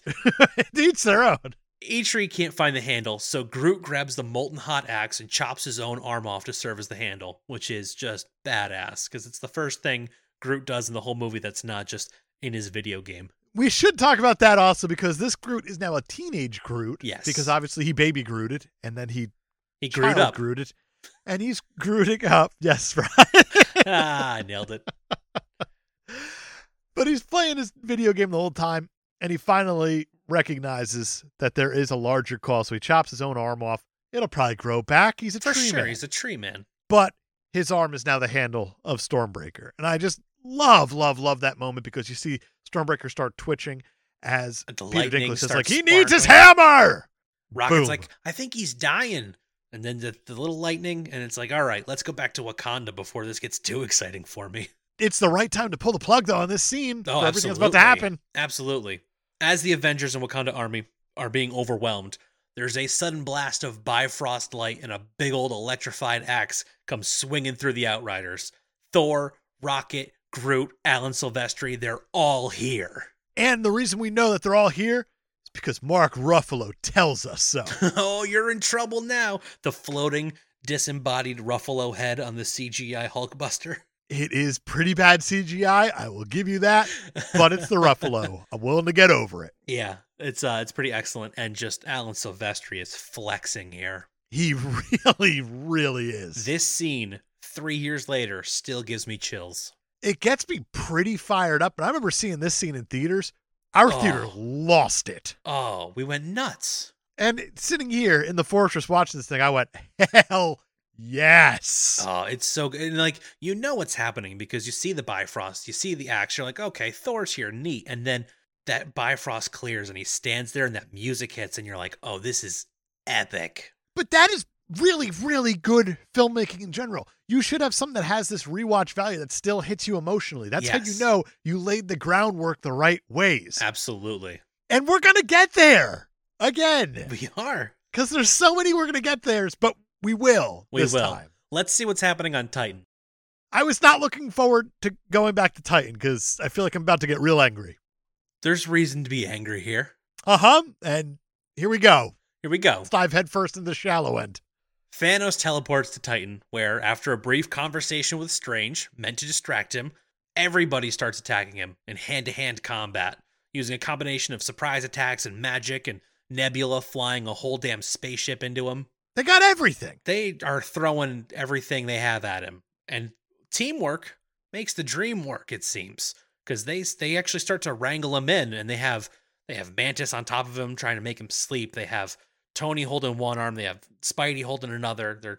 They finally got him in a place that seems like, hey, we might be able to do this. I love this because it shows who the useless one is for the most part. And the useless one out of this group, and unfortunately for most groups that he's a part of, is Peter Quill, Star-Lord, because he's the only one not doing anything. Yeah, he just kind of shows up, and he and Nebula are like, where's Gamora? That's the only thing they care about. Well, he shows up, but he has to make sure that everyone's aware that it's his plan. Which I also doubt. I do too. He asks where's Gamora. And Mantis is the one kind of translating his brainwaves of like, Yeah. oh, he's sad, he's mourning. What could he possibly be mourning? And this gets Star-Lord going, you didn't. And then, of course, Nebula is going to be like, I'm a robot. Let me spell this out robot ways. He went to Vormir with Gamora and came back with a Soul Stone without Gamora. And this is the part that should make you furious. I suppose. What do you mean you suppose? I guess. Every time I watch it, I get more and more angry. It fits the character, yes. But I do think that this is a bit of a stretch because Peter is set up as a man-child. We get that. He's very quick to react. He's very quick to follow his emotions more than his logic. Yes. He's a little pirate boy. But here you have Tony telling him, don't do anything, don't react, just stay where you are. We nearly have this glove off of Thanos. Don't do anything. To which Star-Lord starts bashing Thanos in the face with his pistol, calling him an asshole, and it breaks Mantis's hold on him, and it frees Thanos as Spider-Man gets the glove off of him. Yeah. A lot of people got mad at Peter for this because they seemingly just could have saved the day here, solved all the problem here. Sure. But Peter getting emotional ruined everything. In theory, Peter is responsible for half the universe disappearing. And here's why I'm going to disagree with you. Please, because this is something me and you have talked about, but have never really dove into because we're waiting for this episode. I have 14,604 reasons why that wouldn't have worked. So you're saying that Strange didn't do anything I'm saying that to stop this because he understood that this has to happen. this has to happen. At some point in one of those 14 million futures, they managed to get the gauntlet and it still didn't work. I love that reasoning. It doesn't make Peter any less of an asshole. It just No, makes Doctor absolutely Strange not. more right. Exactly. No, Peter Quill, still an asshole. Don't get me wrong there. It just is so infuriating, though, because this is like a hero that I absolutely love. And then he does this, and you're just like, you are the only one who is just thinking of yourself right now. And that's a huge problem. Yeah. Because even Tony has started to think about humanity as a whole. And Tony usually thinks about Tony first, humanity second. And he's finally switched it just a little bit. Yeah. Well, I don't even know that Peter Quill is thinking of himself so much as he's thinking about Gamora. I think Peter Quill needs to sit down with Thor if he needs to understand a little bit about loss and realize that Peter hasn't lost all that much. I mean, it's not a competition, but he did have to kill his dad after his dad killed his mom. Right, but his dad was also a living planet who was trying to kill him. That's true, but then he also lost Yondu, which was his daddy. That's a good point. Mary Poppins, y'all, R.I.P. To say that Star-Lord hasn't had loss is, I mean, obviously not on the scale that Thor has. Thor lost a lot. Thor lost everything. He even got Yeah, but broken Thor's up also with been around Jane. for like 1,440 more years. That's true. Than Star. I don't know. I have so many issues with this Star-Lord character now, and I understand this choice is fitting, but it doesn't mean I have to like the character anymore. I'm hoping that it somehow gets addressed in Guardians 3. It has to. If it doesn't, it's a missed opportunity. Absolutely.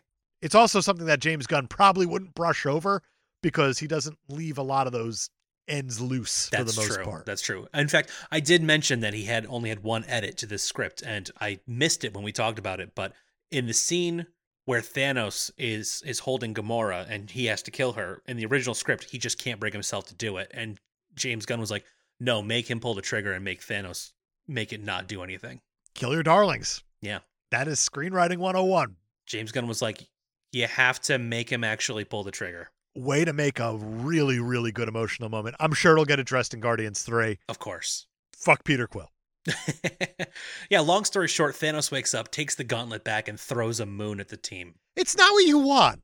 It's like, as far as things on my list to do today, getting a moon thrown at me is low. If you thought Brick with a hand grenade was escalating a situation quickly, I have to imagine that throwing a moon at people blows that out of the water. It's up there for sure. So we head back to Wakanda.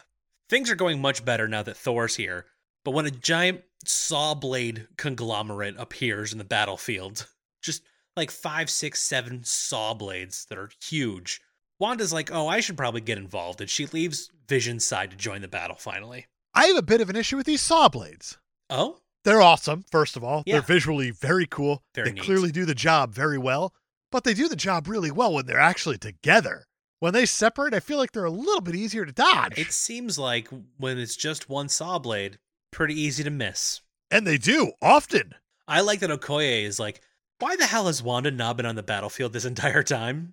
And she's right. She is right, but at the same time, very wrong, as we're about to learn. Yeah, that's true, because Proxima Midnight sends a message to Corvus Glaive, who isn't dead after all, that Vision is now unprotected. And that's a huge problem because I appreciate Wanda being there to protect Vision and kind of keep an eye on their biggest commodity that they have. Absolutely. With the Mind Stone, with Vision. Protect the stone. But the second that Wanda's gone and now she's fighting on the battlefield, it's like, yeah, this is a big problem now all of a Vision's sudden. wide open. So Corvus Glaive attacks him. They fight, they end up in the woods, and other heroes converge on Vision's location to make sure he's protected. Starts with Bruce Banner. He shows up, takes on Cull Obsidian, launching him into the dome with one of the hands from the armor, taking out Cull Obsidian. So now we're down another Black Order member. We did it. We got another one down. Meanwhile, Okoye, Widow, and Wanda are fighting Proxima Midnight in a ditch somewhere. It's a badass ditch fight. It's an awesome ditch fight because Proxima Midnight comes up to Wanda and she's like, "You're going to die alone." And Black Widow's like, "She's not alone." And then the three of these girls take on Proxima Midnight, and it's badass. And I love that it's Okoye there too. I think that is just so much respect for that character. Absolutely. And I love that. Okoye is such a cool character because, yeah, she's a complete badass in Black Panther, but I feel like she easily could have been brushed over here as well, of kind of still being absolutely. Just Dora Milaje, just Black Panther's guard for the most part, still in the background, but no. More Wakandan soldiers, but no, they were like, Marvel thrust her front and center here. She is one of the gals now. And that is really, really important. And that's even going to come back in Endgame again. Yeah, it is. And in a bigger, badder way. Believe they have announced an Okoye spinoff for Disney Plus too. So, which is very, very cool. This is the right way to do it.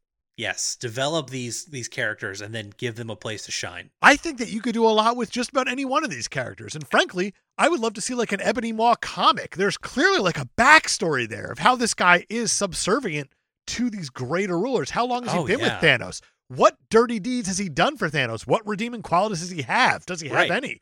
I want to hear all this. It's intriguing. And I love the way that he taunts Strange. He's like, "Oh, you have some fun parlor tricks." And we know that he was serving with Thanos when Thanos found Gamora. So, like, he's been around a while. He's been there for a little while. I have to imagine he's been there a hell of a lot longer than even that. Yeah. Because he's still like the loudspeaker monologuer, even when he found Gamora. Right. So this guy, he's got some backstory. I'd love to hear it. There's so many characters with such great backstory. I'm glad that the MCU takes the time to put some characters that you would think would be in the background. They move them up to the front, make them front and center, make them an actual focal point, tell their stories too. Yeah. Even if it's not as expanded, still, they're characters, and I like that. Exactly. Wanda ends up taking Proxima Midnight and just red magicking her up into the air as one of those saw blades passes by, and it just destroys Proxima Midnight into a big old splatter of blue blood. And I love Natasha's reaction of, "That was gross." It was gross. But now we're down such another a perfect reaction, though. Another Black Order member down. And you get to keep the kind of snarky, sassy Black Widow character there of like, yeah, we did it, but also gross. They did a really good job of sneaking in those little moments here and there. It's hard to, especially when you have a cast this big, yeah, to really capture personalities. And I think they did a good job all around. I agree. Mostly because this is like characters on steroids for the most part of you have to squeeze it in when you can. Oh, yeah, because most of these characters have less than 5 minutes of screen time. It's unbelievable how they made this all work. Yeah. We'll get there. Not done yet. We'll get there. Let's keep moving. We're getting to the thing. Exactly. Cap goes over to guard Vision because Vision's just out in the woods again. Corvus Glaive is still there attacking him. Cap shows up, fights Corvus Glaive, and while he has him distracted, Vision comes up behind him with a spear and does the whole trick from the beginning of the movie that Corvus Glaive did to Vision, just stabs him through the chest. I love how it's just a simple reversal. That's it. It's a Vision that we've seen in this movie. Hey. And you just reverse it. And that's it. It's good enough. It does the trick. Hey, this spear ought to do the trick. So now the entire Black Order are defeated. Let's see what's happening on Titan. Thanos isn't fucking around anymore. Oh, that just suggests that Thanos is just naturally fucking around all the time anyway. Honestly, seeing what he does in this scene, he might have been fucking around for a lot of the movie. That's actually very fair. And I've seen online a lot of people call this thing like the Fellowship of the Infinity Stones for the most part, because it is just Thanos going around collecting the stones. Yeah, it's a smash and grab heist movie starring Thanos. That's exactly what the Russo brothers wanted it to be, though. Yeah. They wanted it to have like this heist feel to it. And I think they did a good job with it. I think so, too. But yeah, Thanos is not fucking around anymore. I mean, he is just full strength, tearing into the Guardians and Stark. Strange, though, is managing to keep him occupied with a lot of really awesome-looking magic. But it doesn't last very long. No, but in the end, it comes down to Thanos versus Tony, which is very much in the favor of Thanos. It is, but this is the Tony that I have been waiting for the entire time. Because Tony is in his Iron Man suit. Yes. Thanos is beating the piss out of him, and the suit is breaking. Yeah, it's got the nanotechnology, so it keeps regenerating, but there's only so many nanobots. He's losing pieces of the armor as he's fighting. And eventually, he's got nearly nothing left, and he just keeps going. And that, going. To me, is what I've been waiting for out of this character. The character who puts the cause above everything else. He understands, I got to keep fighting. Right. I can almost do this all day. I was going to say it's very Cap of him. But I love this so much because even Thanos tells me, it's like, I respect you. Like, Right. You're putting up a great fight. I'm going to have to kill you, but I just want to let you know. You did good, kid. Hey, you did good. All this for a drop of blood, right? Oh, God, it's such a great line. I love how Thanos has like the tiniest little cut on his face. Yes.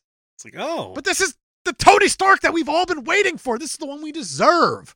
And I feel like this is the Tony Stark that in the future, when events occur in Endgame, this is the Tony Stark people are thinking of. Not so much the Iron Man 2, Iron Man 3 Tony Stark. I agree. This is the Tony Stark.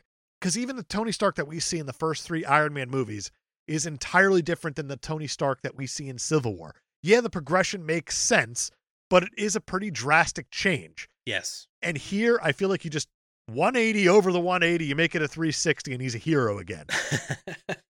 And that's this Tony Stark, and God damn it, do I love this Iron Man. He's the best of the Iron Men. He did the full 360, and here he is. Hero. Absolutely. And you know that takes a lot for me to say I like an Iron Man. I know it does. I'm going to go throw up. You say what happens next. All right. Thanos is obviously much stronger than Stark. And Stark is just about out of armor. When it looks like Thanos is finally going to kill Stark, he has a piece of his armor in the shape of a dagger. He's got it turned on Stark. He stabs him through the stomach. It looks like it's pretty much curtains for Tony here. Doctor Strange in the background goes, excuse me, please stop. I would like to exchange the time stone for Tony's life, please. And Thanos is like, wait, for real? That's the right reaction. And I love it because being on board with Doctor Strange, you're like, oh shit, he saw this. This is the way it has to go down. Yep. Oh boy. It's like as soon as he stabbed Tony, Strange was like, oh, looks like it's my turn. Strange is like standing I'm up up. the side. Stab him. You gotta stab him. I need you to stab him. It's that one. Stab him. Stab. Yes! All right, that's my cue. Mr. Purple Monster Man? I believe I have a green stone you want? It would be so good if at one point Doctor Strange is like, all right, I'm within that one still. Line? What did I say? To make this all work? Hold on, I bookmarked the future. I gotta just go into this trance real quick. Oh, Doctor Strange, I'm very glad you're not a dog ear and that you are a bookmark. I hope that what I'm about to do does not affect you. This is a big moment, too, because Strange had said, if it comes down to protecting the stone, or you or the boy, I'm choosing the stone. And here he is giving it up for Tony. And I think even Tony understands, like, shit. Yeah, like, oh, damn it. This isn't looking good for any of us right now. Tony realizes we're in the one. Yeah. I think, at least. We're in this moment that Doctor Strange foresaw. So Thanos takes the stone, teleports out of there, and Tony's like, what the hell was that? And Doctor Strange tells him, we're in the end game now. And just as Helen was the face that launched 1,000 ships to Troy, this is the line that launched 1,000 trolls to the internet to speculate on a title for the next one. It's not something that's been said in the MCU before. Okay. Oh, okay. Marvel Studios lies. We'll get there. I'm not kidding when I say that. Thanos arrives in Wakanda, looking for the Mind Stone. One by one, the heroes attack him to no avail, because, he's got 5 Infinity Stones. He's doing pretty good right now. At this point, he's just kind of squeezing his fist and power stoning everybody And away. everybody's just like flying out of his way. Wanda, knowing what this means, says her goodbyes to Vision and starts just destroying the Mind Stone implanted in his forehead with a beam of red light. Well, that's because Vision says she has to do it now. It's time to do it. This is something that could have been done in so much farther into the past. Oh, yeah, it could have happened. Before putting all these lives in danger. But no. Time ago. She's got to feel him. She's got to feel him, and Cap says we don't trade lives, even though one of the lives is a robot, and the other lives are the entire universe. Exactly, but now we definitely need to trade lives. Well, now it's time to trade lives. Everything that Cap said, bullshit. Trade those lives. Go. We've tried everything. Let's try trading lives. Oh, God. If that were on like TLC or what, HGTV. Would it be like the trolley problem? Which is like, it's like a mind experiment where you have two different trolley tracks and somebody's going to die and each one you have to choose which one it is? That's not really what I was thinking. I know that problem that you're saying, but what I'm more thinking is that like two people switch lives and then whoever does better in the other person's lives, the other person dies. Because you actually have to trade lives. Yeah, it's like you trade your your lifestyle, and at the end it's like, no. Nope, trading lives. Just like WandaVision and what Cap said don't do. It's like trading so someone's got to go at the end. Extreme Elimination Challenge. With Galadush? Because yes, please. All over yes, please. How do we get legal clearance to make this show? I don't know, but also how the hell was Guy Ledouche not involved in Squid Game? That's a great question. Missed opportunities all around, and this is why you can't have the fucking suits coming up with all these ideas. They ruin everything. Give us trading lives. With Galadush. So yeah, Wanda starts zapping Vision in the head so we can stop Thanos from getting the Mind Stone. And I like how she's like zapping him in the head, and then Thanos is getting closer and closer, and then she's like, oh, that's right, I have two hands. So and she starts double zapping him. Second hand yeah. But then he gets even closer, and she's like, I gotta use the second hand now to stop him from getting closer. Oh, it's so good. It's one of those, like, I could have just two-handed his stupid head right from the get-go, but Nope. Had to kill him slowly, I think. It's okay, he just feels her. I guess so. He looks like he's in a lot of pain, actually. He's not doing great. She succeeds in blowing up the Mind Stone, and he just falls over, because, you know, it kept him alive. That's right. And I like how Thanos doesn't really react all that much to it, which is just a huge problem. Oh, child. We've all lost a lot today, haven't we? She's like, you have no idea. He's like, you have no idea. So like Thanos has done, every time he gets a new stone, he's got to try it out. He's got to show it off. Let the audience know, hey, this is what this does. And now he's got a time stone that he hasn't used yet, and we just saw Vision eat it. So Thanos is going to use the time stone, and he's just going to bring Vision back to life right there. I like how he brings it back far enough, and I like how Wanda notices, no. Yeah, like, oh, this is the worst thing that could happen, because now you got to kill Vision again. She had to kill Vision, which is horribly traumatic. Absolutely heartbreaking. Vision comes back to life, and now she has to watch him die all over again at the hands of the thing that you were trying to stop. Exactly. And he won't just feel her when he does it. This is absolutely brutal. Gut-wrenching. And I'm like putting myself back in that theater seat when I saw this thing on opening night. Exactly. I was like all those thoughts they saved the day. And emotions are coming back like slowly every single time I watch this. Just because of how surreal this experience was sitting in a theater watching it. Absolutely. This is one of those shared experiences where you are with people who have followed this story for 18 movies in 10 years. Yeah. And you just got to this point where you recognize, hold on a second. Oh shit, he's going to do it. He's going to do it. This whole time, because the Marvel Cinematic Universe has a track record up to this point of the heroes find a way. And this whole time we're like, all right, how are they going to pull it out? How are they going to do it? They still got time. They still have time. We know it's a 2.5 hour movie. And honestly, at this point in the theater, I have no idea how much time has passed. I never will have an idea of how much time has passed. No clue. Vision's back alive. Thanos goes up to him and just pries that stone right out of his forehead. Crumples his whole forehead, ripping the stone out. And then just throws Vision away all willy-nilly. Yep, and he turns gray. He loses all his color. And everybody's like, oh, maybe that'll be a thing in the future. And then it will be, which, you know, if you listen to our WandaVision episodes. That's right. But Thanos has all the stones. Thanos has all the stones. And that leads me to my second IMDb trivia fact. Does it have to do with Pokemon and gotta catch 'em all? No, it doesn't. It's a much more obscure connection. Really? Somehow? The reason I picked this IMDb trivia fact out is because it connects to another movie we've talked about. And in a million years, you'll never guess which one. Punisher, Dolph Lundgren. That's an excellent guess. Oh my god. No. This is an actual IMDb trivia fact. This film has a similar plot element to Galaxis from 1995. Both films are about powerful crystals that are created at the beginning of time, and the villains in both movies seek to possess the crystals and use them to wipe out life in the universe, and they both go to Earth to find the crystals. Bridget Nielsen, whom played the film's main protagonist in Galaxis, had played Red Sonja in Red Sonja 1985, which was based on fantasy stories by Robert E. Howard. Marvel Comics adapted Robert E. Howard's Red Sonja stories into comic books. That's insane, and no, I did not see that coming. Fucking IMDb, man. I thought I would throw out the most random one that had no shot, and then it turns out there was a more random one. Yeah, even farther out of left field. Wow. All right.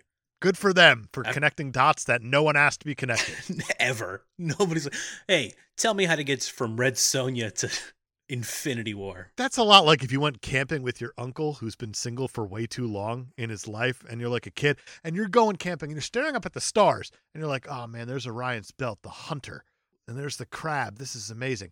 And the uncle just starts connecting weird dots all over, and he's like, yeah, and there's your whore mother in the high school on the back of El Camino. Like, that's the type of dot connecting you're doing. Yeah. Drunk uncle in the woods dot connecting. Why does my uncle hate my mom so much? I don't know. It could be because she's happy. That would do it.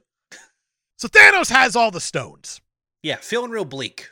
Just a little bit. Out of nowhere, here comes Thor with Stormbreaker.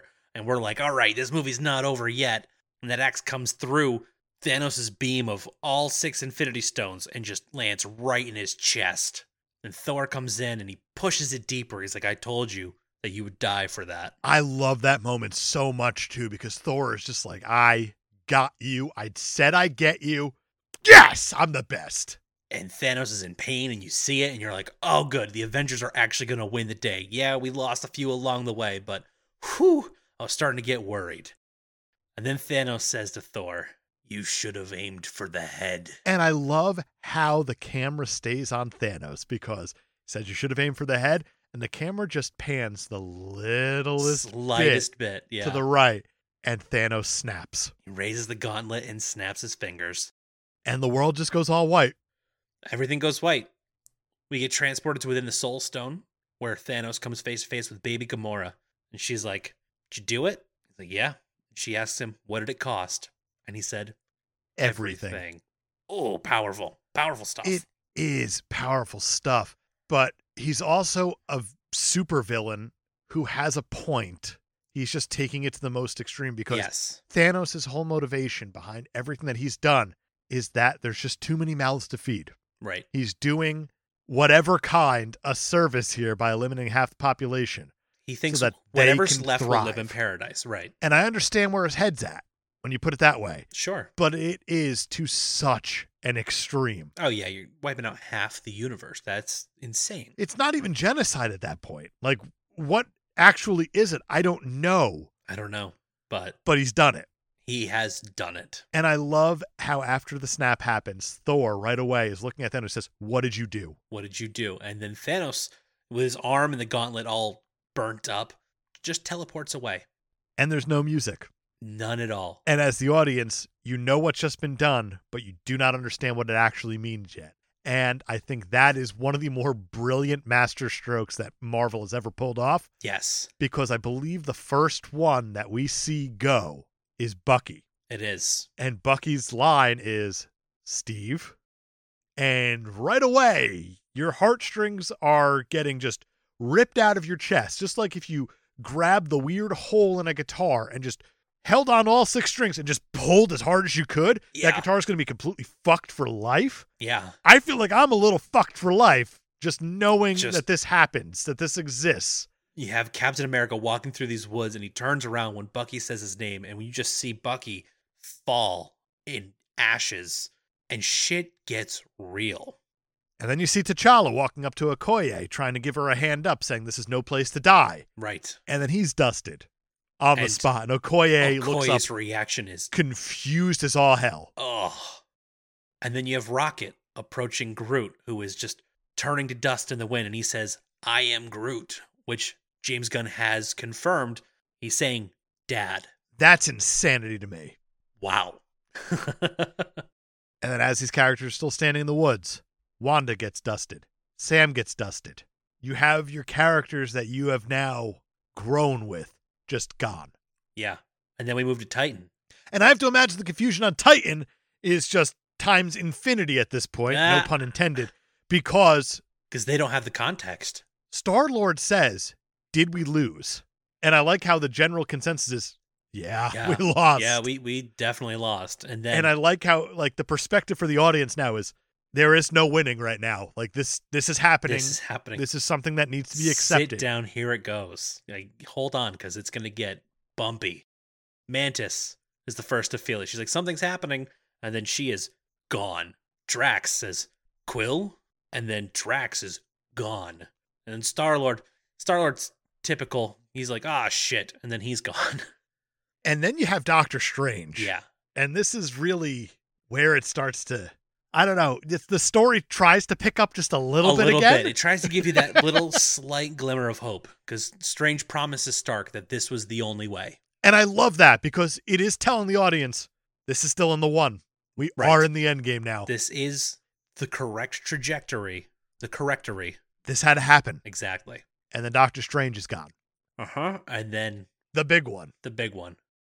Peter Parker, Spider-fucking-Man. He starts saying, "I don't feel so good, Mr. Stark." And that a lot of people have issues with is how long it took him to go. Yeah. But the kid's got spider sense. We saw it earlier. Exactly. And I think that's important to note. He recognizes, oh shit, something's doesn't feel really wrong. Yeah. He tells Mr. Stark he's not ready to go. I don't want to go. And then he just gets dusted right in Tony's arms. Ooh. Still, hits so hard. It does every time. And that just leaves Tony and Nebula on Titan.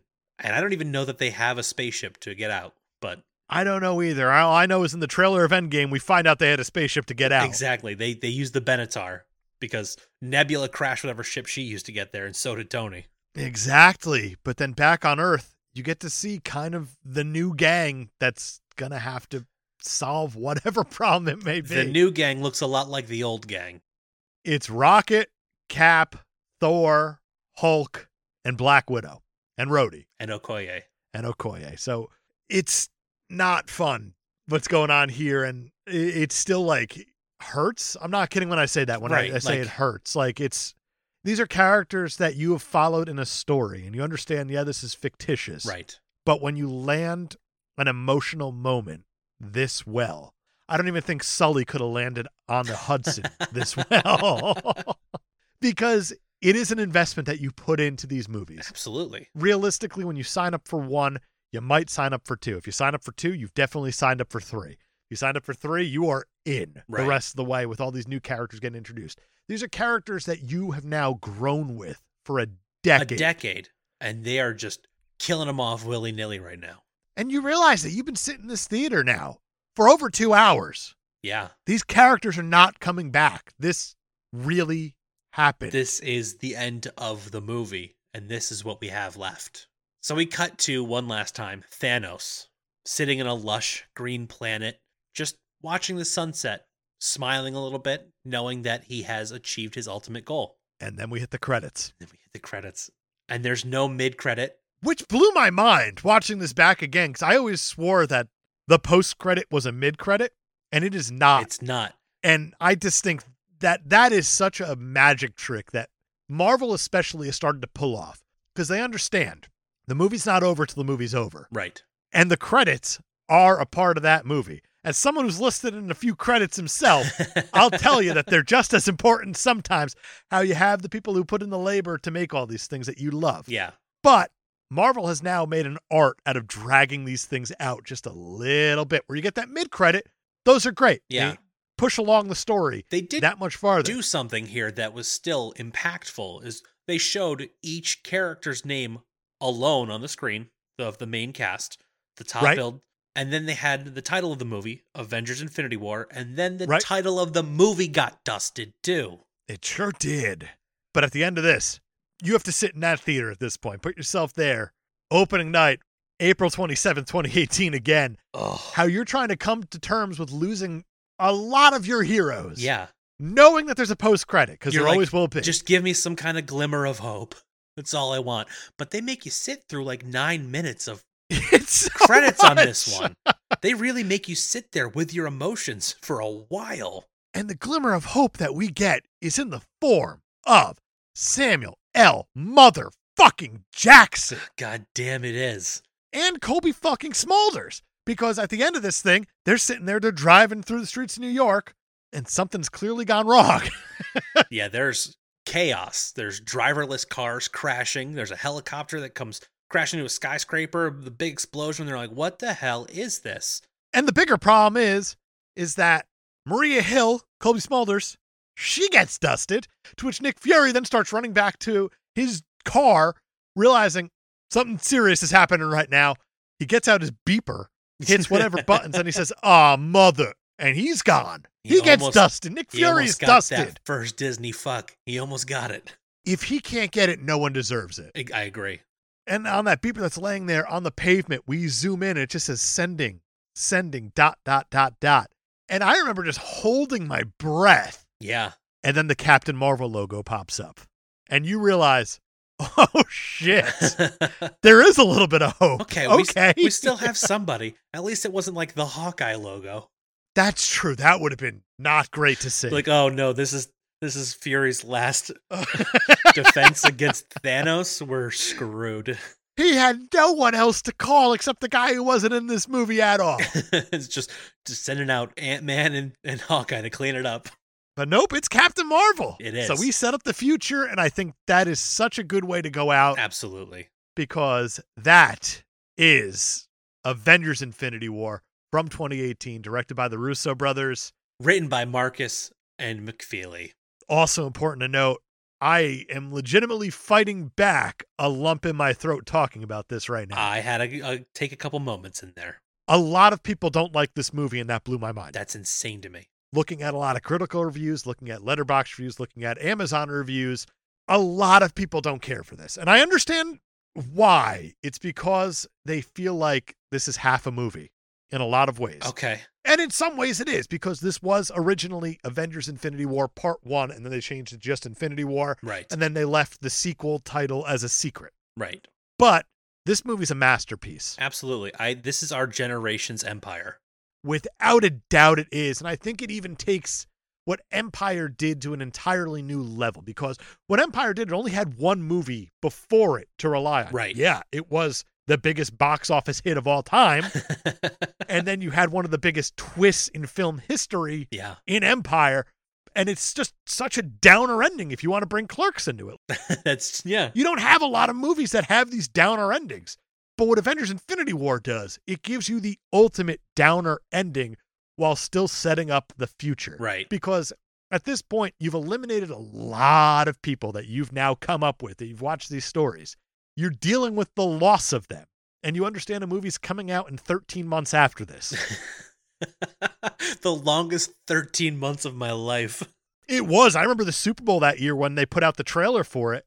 And you see certain like gaps in people walking and stuff from what they're showing. And the speculation just went crazy. It was absolutely insane. Because the question was, how do you bring them back? It was never a question of these guys are gone. Right. It was, how do you bring them back? And I think that right there is one of the most brilliant comic book touches that you could put into cinema. Yeah. Because with comic books, famously, nobody stays dead. Nobody stays dead in comics. And the best way that it was put was in this, how when Thor is describing Loki dying, he's like, he's died before. He says, this time I think it's stuck. But even that is a weird way to put it. It is a weird way to put it. Because even he's like, it might have stuck. I don't know. It's still Loki. He's probably going to come back. He's pretty wily. He finds a way. Jeff Goldblum told me himself when I was over there on that other planet that Loki finds a way. I just think that this is one of the, I'm not even going to call it just in the realm of the MCU. I'm calling it in film history, and I'm putting that on there as somebody who has studied film history extensively. Is the purpose of film is to tell a story, and it is to elicit emotions. I've told you 1,000 times that Alfred Hitchcock used to look at filmmaking as playing a piano, where if he pushed a certain key, it would elicit a certain emotion. That's what he was going for as he was making his movies. Yes. What this movie did is it relied on 10 years worth of storytelling in order to get that emotion of almost hopelessness. Yeah. It's a good trick and if you can pull it off. helplessness. It is a good trick if you pull it off, but it had a lot under it in order to help it pull it off. Absolutely. And the feeling that you get from this movie, it might be anger, it might be sadness, it might be hopelessness, it might be hope. Right. It all relies on what came before it, and it shows just how brilliantly put together the Marvel Cinematic Universe is, and just the absolute genius that is Kevin Feige for being able to wrangle all these stories and put all these characters together. This is something special. I don't care what you think about this movie. And I'm telling you that as somebody who says that this is his favorite MCU movie. Yeah. This is a triumph. I couldn't have said any of that better myself. These movies don't come around all the time because there isn't a foundation underneath a lot of movies that are able to get that feeling out of you at the end of this thing. Yeah. This is something that even if you don't like it, you need to appreciate it. Right. And that's the reason it made $2 billion. This movie did cost $321 million to make, and that's estimated. They don't know for the most part. Right. I will tell you that Chris Evans and Chris Hemsworth got $15 million apiece on this thing. That's wild. This movie did break the $2 billion mark. At the time, only 3 other movies had done it. And those movies would have been Avatar and Titanic? Yep. The other one was The Force Awakens. Which also checks out. But that just shows you, and I'm not saying that box office numbers are something that you need to really cement your thoughts with. It's just Right. how many people went to see it. Exactly. But the thing that Marvel has done up until this point was you bought a ticket and you never bought a ticket for just one movie. Basically, what the MCU is just a cinematic pull list. Yeah, it is. It's a very long TV show. Long episodes spread out a lot. That's exactly what it is they never sold just one ticket. Because if you get sucked in with any one of these stories beforehand, you're going to see the rest of the stories. You want to see There's how a all whole this is gonna universe play to out. build out. Exactly. It's genius, man. Brilliant. And not even that it's genius, is that it's executed beautifully and brilliantly. Feige finds a way. Feige finds a way. And I always love that he has a bigger vision, a bigger plan.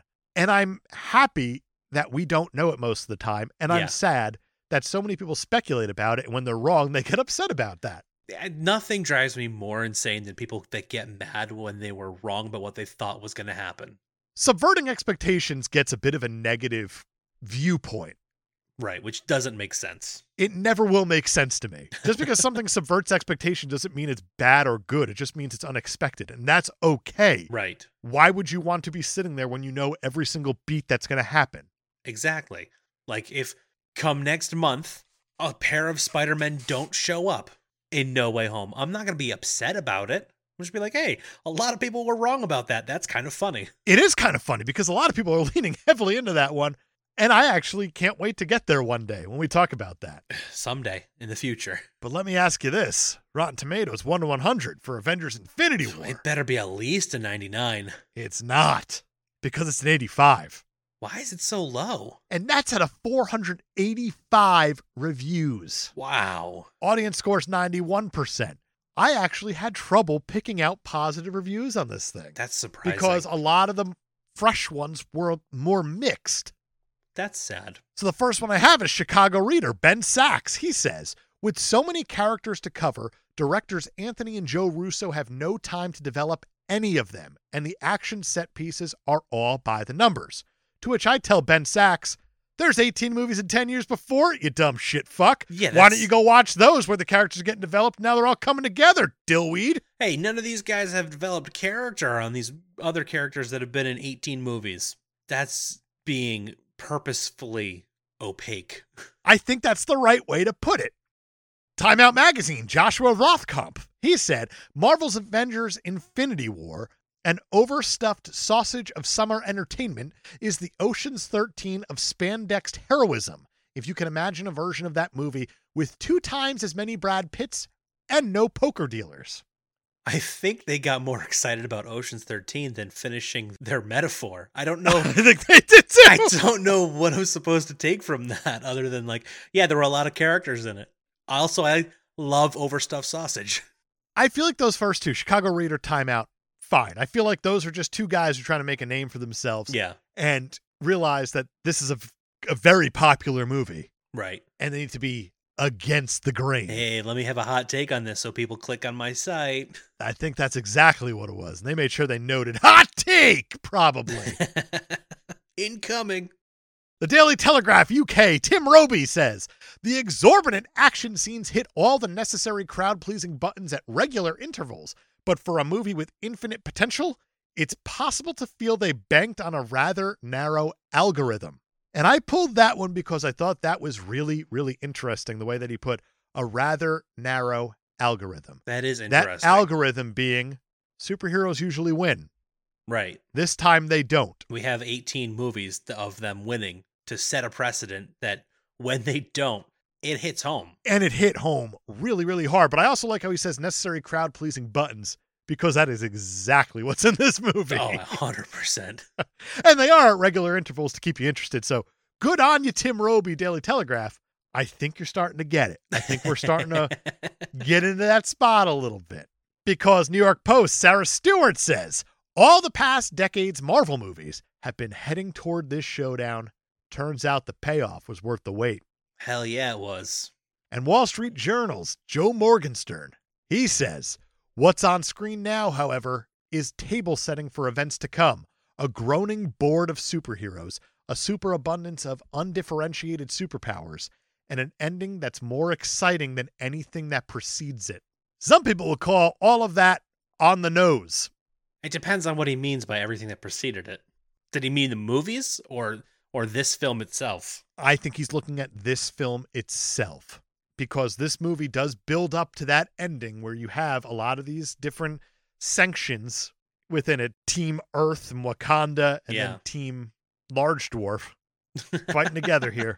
It really is about the ending when it comes down to it, and the dynamics pushing towards that ending. Yes, which is, he's not wrong in that it's just a table setting for events to come. So yeah, no, you're right. That kind of nails it. He gets it. Yeah. Completely gets it in my mind. On Amazon.com, this movie has 50,500 reviews. Is that all? That's all. It's got a 4.7 out of 5, 84% are 5-star, 11% are 4-star, and only 1% are 1-star. I only pulled one. Okay. One will do it. And the reason I pulled it, I'm going to read. I think you'll realize pretty quickly why I pulled it. And it's because we talk about trolls often. Yeah. From January 13th, 2019, title, Spoiler. Oh boy. It's a good start. He asks, why do I watch superhero movies? And I'm going to leave it there for a second. Okay. I wonder why. Just let that hang there. Yeah. Why do I? He says, to see them win. I went to see this at the cinema last year. I sat there a couple hours plus watching them get their asses kicked, knowing that in the end the heroes would win. When they lost, I was pissed. So, some time passed and we're getting close to the release of Captain Marvel at Endgame. I decided to rent Infinity War and watch it again. And wow! It's still hard to watch. More so than I thought it would be. Just me, I guess, but I think it's so depressing. Also, the writers failed on some basic logic, in my opinion. For example, Thanos has Thor by the head and it looks like he could just crush him. But later, Thor takes the power of the neutron star and survives. I know it's fiction, but it should at least follow some simple logic. Now, where do you want to dive in first on that one, bud? Because I watched you squirm that entire reading. I don't like this person. Just going to put that out there immediately. Let's just start with, why do I watch superhero movies? To watch them win. Yeah, that's a pretty good jumping off point. That's why we all love our heroes, is because they save the day. Exactly. But a hero's got nothing to save unless he fails a few times over, or else there are no stakes. There are no dramatic beats. That's why to any of their stories. The second movie in any superhero trilogy is them losing their powers. It always will happen. It's like clockwork. But I thought that this one review summed up so much of what me and you are against that I had to read it here. It's just depressing. And, oh, Wow. It elicited emotions, not the ones you wanted. Sorry. Sorry. I mean, it did its job, though. It did its job in spades, and you just can't appreciate that, and that's unfortunate for you. Right. I know it's fiction, but it should at least follow some simple logic. People can fly. Logic's out the door, bud. Exactly. We even mentioned how much of a problem we have with that specific scene in the throwing of the escape pod and everything. But at the end of the day, it's fucking fun to watch, man. Yeah, exactly. That's all this stuff is. It's fun to watch. Things can be perfect and still have flaws. Things could be shit and still be enjoyable. Yeah. And hey, maybe simple as that. Maybe Thanos is stronger than a neutron star. Ever think of that? I don't think he had. Let's move off of that troll and let's get right into Letterboxd. Hold on. I meant to ask. No Ebert review on this one? Brian, that's just cruel. I don't know. I guess I'm feeling a little dark today. I left out Ebert being dead and not being able to review it because we've experienced enough bleakness for one episode. But yeah, Brian, if you want me to say it, Ebert didn't see this movie because he got stuck in traffic and didn't want to go after opening night because too many people were spoiling it on Facebook. There it is. Let's dive into Letterboxd. Let's do some Letterboxd. The first one I have is from April 27th, 2018. And in the end, it turns out the Marvel Cinematic Universe was just the story of Tony Stark trying to figure out faster and faster ways of getting dressed. A noble goal, to be fair, but still. It's true. That's his best arc.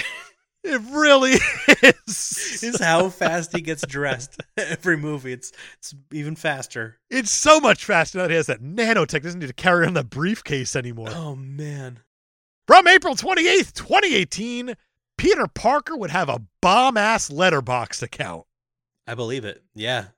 Kid has all of the old movie references. I love how Tony Stark even acknowledges, yeah, the kid's seen way too many movies, and that's how we solved this problem. I love that Tony calls him out for pop culture references, but he's also the one going around calling people Reindeer Games and Shakespeare in the Park and Point Break and Legolas and Manchurian Candidate and Squidward. Like, nobody drops more pop culture references than Tony Stark. Maybe he feels threatened. Maybe he sees a bit of the kid in him.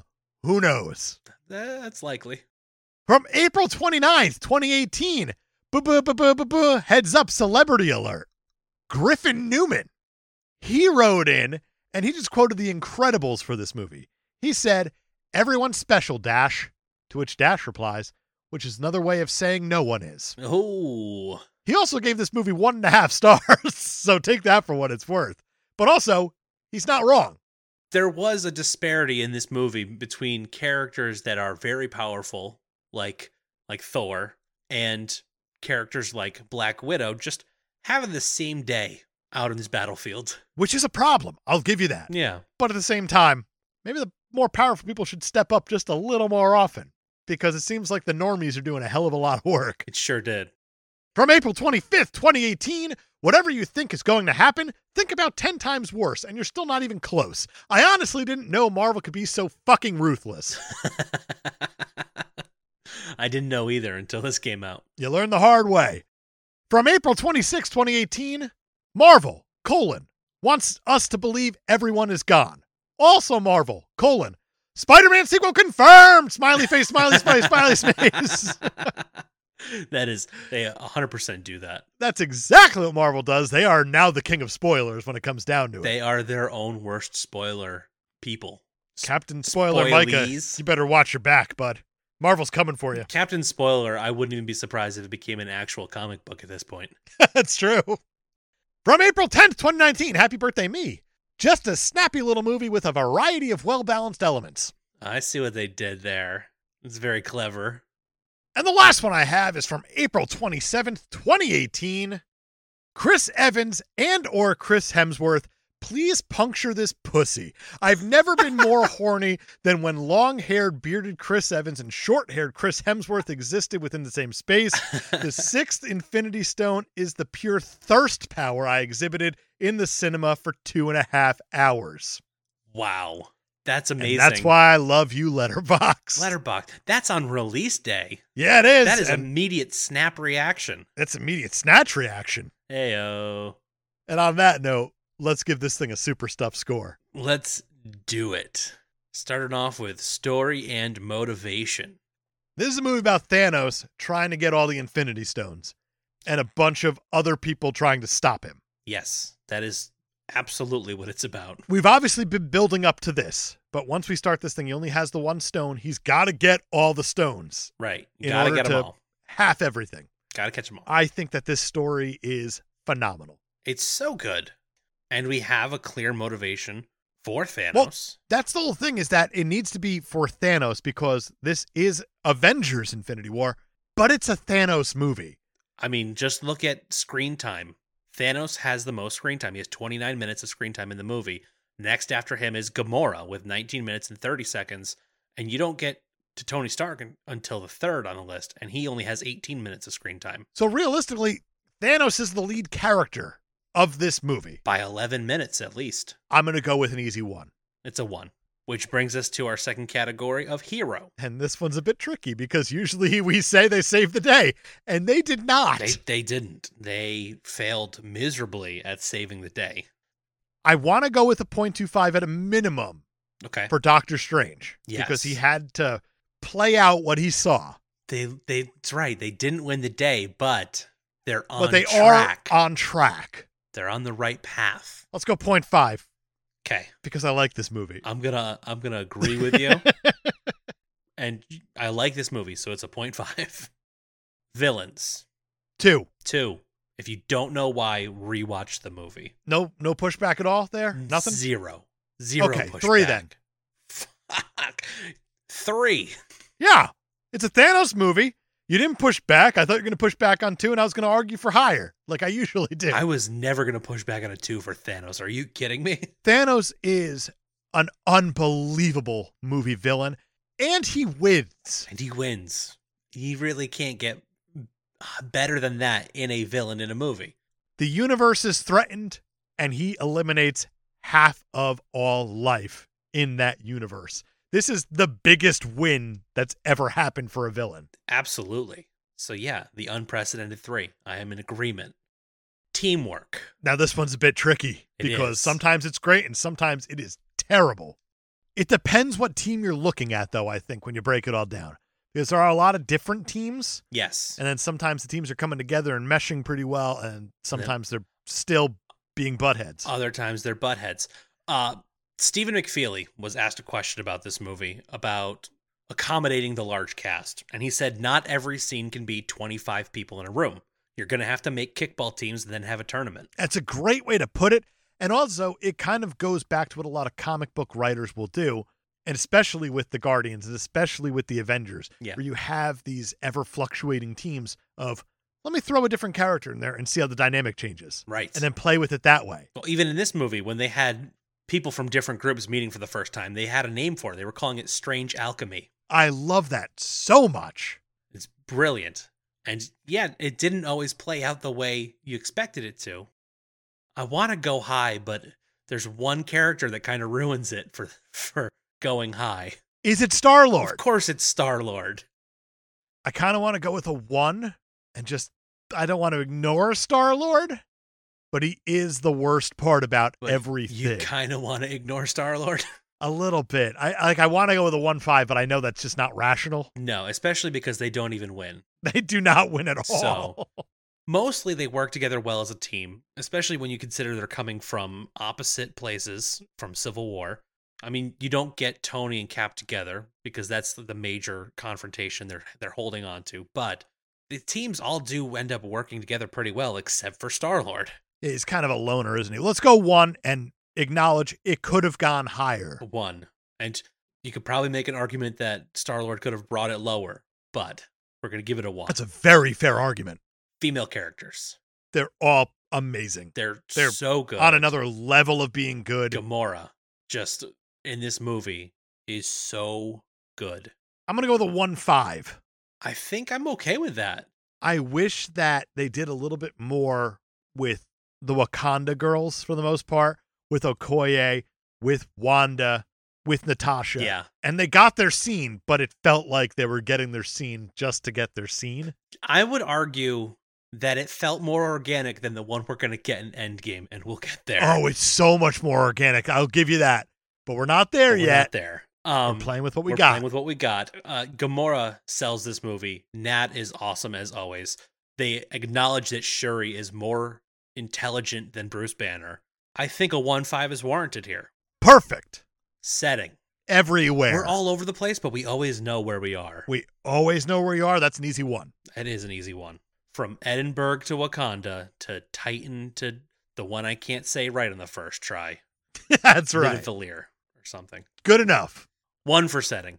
Style and tone. It's a lot of mixing of styles and tones, and that's the reason why this works. Because, yeah, the Guardians are so far out of the realm of the rest of the MCU, but they're still able to tie it all together to make it work. And I know I'm only using them as like the extreme example of it. But if you can make the extreme example work, then you've made it work.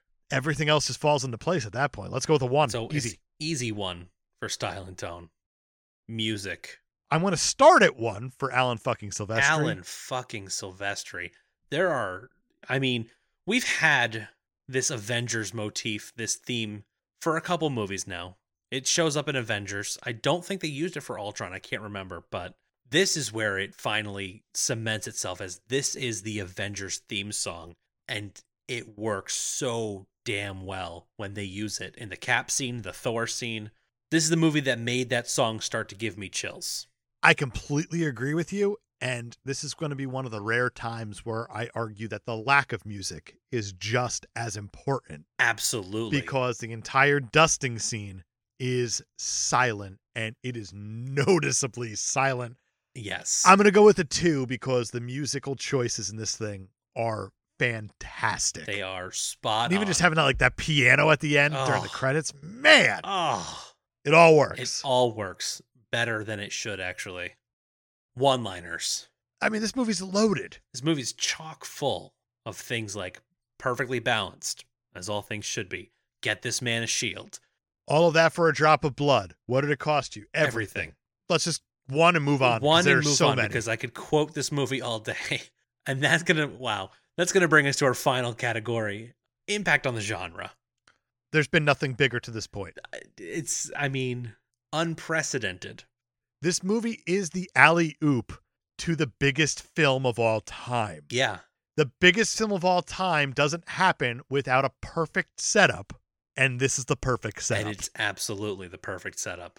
I know I already dropped it, the unprecedented. Yeah. And I'm going to do it again, because if any movie deserves the impact on the genre, it's this, and it's a 3. That is insane and 100% accurate. And I imagine that this movie just broke something. We just pulled a not so super stuff score. Okay. A Patreon level movie. This rivals the scores of lots of our Patreon movies at this point. Final score for Avengers Infinity War. Out of 10. Out of 10 is 15. Yeah, that's about right, I'd say. If not a bit low. That is, yeah. It's our new high. Ghostbusters is still 17, so. Yeah, that one barely counts. But it barely counts. In genre, this is by far our highest. And it's deserved because this thing is a phenomenal movie. It is a masterpiece. Absolutely. Masterpiece is how I've always described it. And it is personally my favorite MCU movie. As is mine. And we finally did it. We did it. Happy 150. So, Brian, I guess next question is, what are we talking about next week? Next week was originally supposed to be a pick from Roger Ebert. The ghost of. The ghost of. He takes his bony finger and he points to a name on our Ebert list, which is available at capepodcasters.com. But we did something a little different because of the money we raised for Extra Life last month. We set a couple stretch goals for our patrons, and they hit 2 of them. They absolutely did. And for that, we are allowing our patrons to choose the next 2 Ebert movies for this month and next month. So what did our lovely, lovely patrons choose for this month? There were a lot of good movies selected from the nominees, and the vote actually ended in a tie between Time Cop from 1994, starring Van Damme, of all people. And they also chose, because they're such lovely, lovely people, they're our favorites, Lord of the Rings, Fellowship of the Ring. So, because our patrons took over the show for these 2 picks, we are going to be doing Time Cop here in November. And next month, in December, we will be talking about Lord of the Rings, The Fellowship of the Ring. I can't wait. I could not be more proud of our patrons. If I could adopt you all, I would. You're all evil. You all belong in the Legion of Skulls. Except for those of you who voted for Time Cop. You guys are great. Coming in close third was Terminator, and fourth was Blade. So there were some really good options in there. There were, and the ones that weren't chosen, they're just going to go back on the Ebert list. His bony finger might pick him another month. Exactly. But this month and next week, we're going to be talking about Time Cop. Until then, thank you for listening. Be sure to rate, review, subscribe. Join us on Patreon this month for Smokey and the Bandit. Email us your questions and comments, katepodcast@gmail.com. Go check out the new merch that just dropped on our website today. That's right. We just dropped new merch a couple weeks ago. We just did it again today. Boom! You're merched. Bam! Follow us on social media at Kate Podcasters on all of the things. On Facebook, we always put up a recording post the day we record, and we say, hey, you got any questions and comments for Infinity War? You should send them our way right now. And so many people did. Yay. And I'm going to start off with the not wed bed beheads, because there are plenty. Oh, dear. I bet. So the first question we have is from Captain Spoiler himself, Micah. He says, you've got the gauntlet and all the snapping powers, but it's a one-shot. What do you do with your chance, and why is it to wipe out all gingers? There's only one that gives us a problem. We'll get there. And it's a lot. You don't need a gauntlet to take him out. You don't. We've already found a way out of that one, making him a scroll. I would snap for more snaps. Oh, that's the way you're going to go. I understand. You don't have to half something. I get that. But snapping for more snaps is a pretty good way to go about it. Loopholes, man. That's it. And you know what? It seems like the easy way out of that one. I would probably do that too. You didn't put any limitations on it. Phil Hawkins said, vague what-if spoilers below, which good on you, Phil, for pointing out spoilers Spoiler below. alert. I like That's it. the adult thing to do. He asks, what are your thoughts on power creep in the MCU? There was 10 years of build-up to establish Thanos as a universal threat, but some of the more recently released content on Disney Plus has made Thanos very inconsequential to the potential dangers that lurk in the multiverse. Looking back, does that cheapen the impact Thanos has on the MCU? Is Marvel Studios heading toward a trap where the next villain or threat always has to be more powerful and menacing than the previous antagonist? That's an interesting question. It is. And also, I think that, no, it doesn't cheapen it at all. No, I agree. Especially when you start talking multiversal, because Thanos is still extremely powerful within our universe, within the MCU. Anything that happens outside of that is I'm not going to say inconsequential to what happens in the MCU, because I'm sure at some point it's all going to come to a head. But even just the emotional impact of these movies still holds despite what they've done since then. And that includes Loki, spoiler alerts, nerfing the Infinity Stones and things like that. I think that's all right. And I think you're still going to get powerful street level villains that are a threat. I don't think that they've pigeonholed themselves into a place where they have to keep getting stronger and stronger. I think they will on one end, but I think you're still going to have other threats. I think you're right, and I'm going to take it even one step farther, where I'm going to say that everything that happened is not inconsequential. I think it is just another part of the story. And I say that because there's a book out right now called All of the Marvels by Douglas Wolk, where he read all 27,000 plus Marvel superhero comics. That's absolutely insane. And as he calls it, live to tell the tale. And what he does is he takes you on a tour of all these big moments that happen within Marvel's history and putting things into perspective, character-wise and arc-wise and event-wise. And my reasoning for saying that nothing that has come after Thanos is diminished is that we've been here before. We've been here so many times before within 27,000 comic book issues of villains getting so powerful. Where do you go from here? Right. And the fact that there are 27,000 plus Marvel issues out there shows that there's always another way out. There's always another villain. It doesn't have to be all about power or about being cunning or having this extreme intellect or anything like that. There are different ways of telling stories. The spoiler that you're probably dropping is from Loki, where you see the Infinity Stones used as paperweights. Yes. And I thought that was a brilliant touch. And yeah, it was used to diminish what Thanos did. Were they proper paperweights, or were they just a prop of maybe fanboys who really enjoyed that timeline or something like that, and they get to play with it? It doesn't mean they're the real Infinity Stones. It doesn't mean that they're just toys or anything like that. We don't know what they were. But the fact is that this story has now been going on since the 1960s, and it's still going on today, and it's going to keep going on. Yeah. Yeah, there's no lack of source material to pull from. They've gotten out of issues like power creep before in the comics, and I'm not worried about it in the movies. I'm not at all. The story's going to keep going. It's been where it's been. We've seen these unbelievably powerful figures. Hell, the actual Infinity War and Infinity Gauntlet happened 30 years ago, and we're still going. And there are still more and more threats out there that are bigger and badder than even that. I'm not worried. Well said. Great question, Phil. Phil, that was fantastic. Now something less fantastic. Oh, no. The Ginger Skull himself, Dave Novak. He asks, how does this movie stack up against Empire Strikes Back? Both are movies that end on a cliffhanger with the bad guy winning and the good guys in disarray. I've heard some arguments that Infinity War feels like an incomplete movie due to its ending, but I haven't necessarily heard that same complaint levied against Empire. Thoughts? That's true that you don't often hear it said about Empire.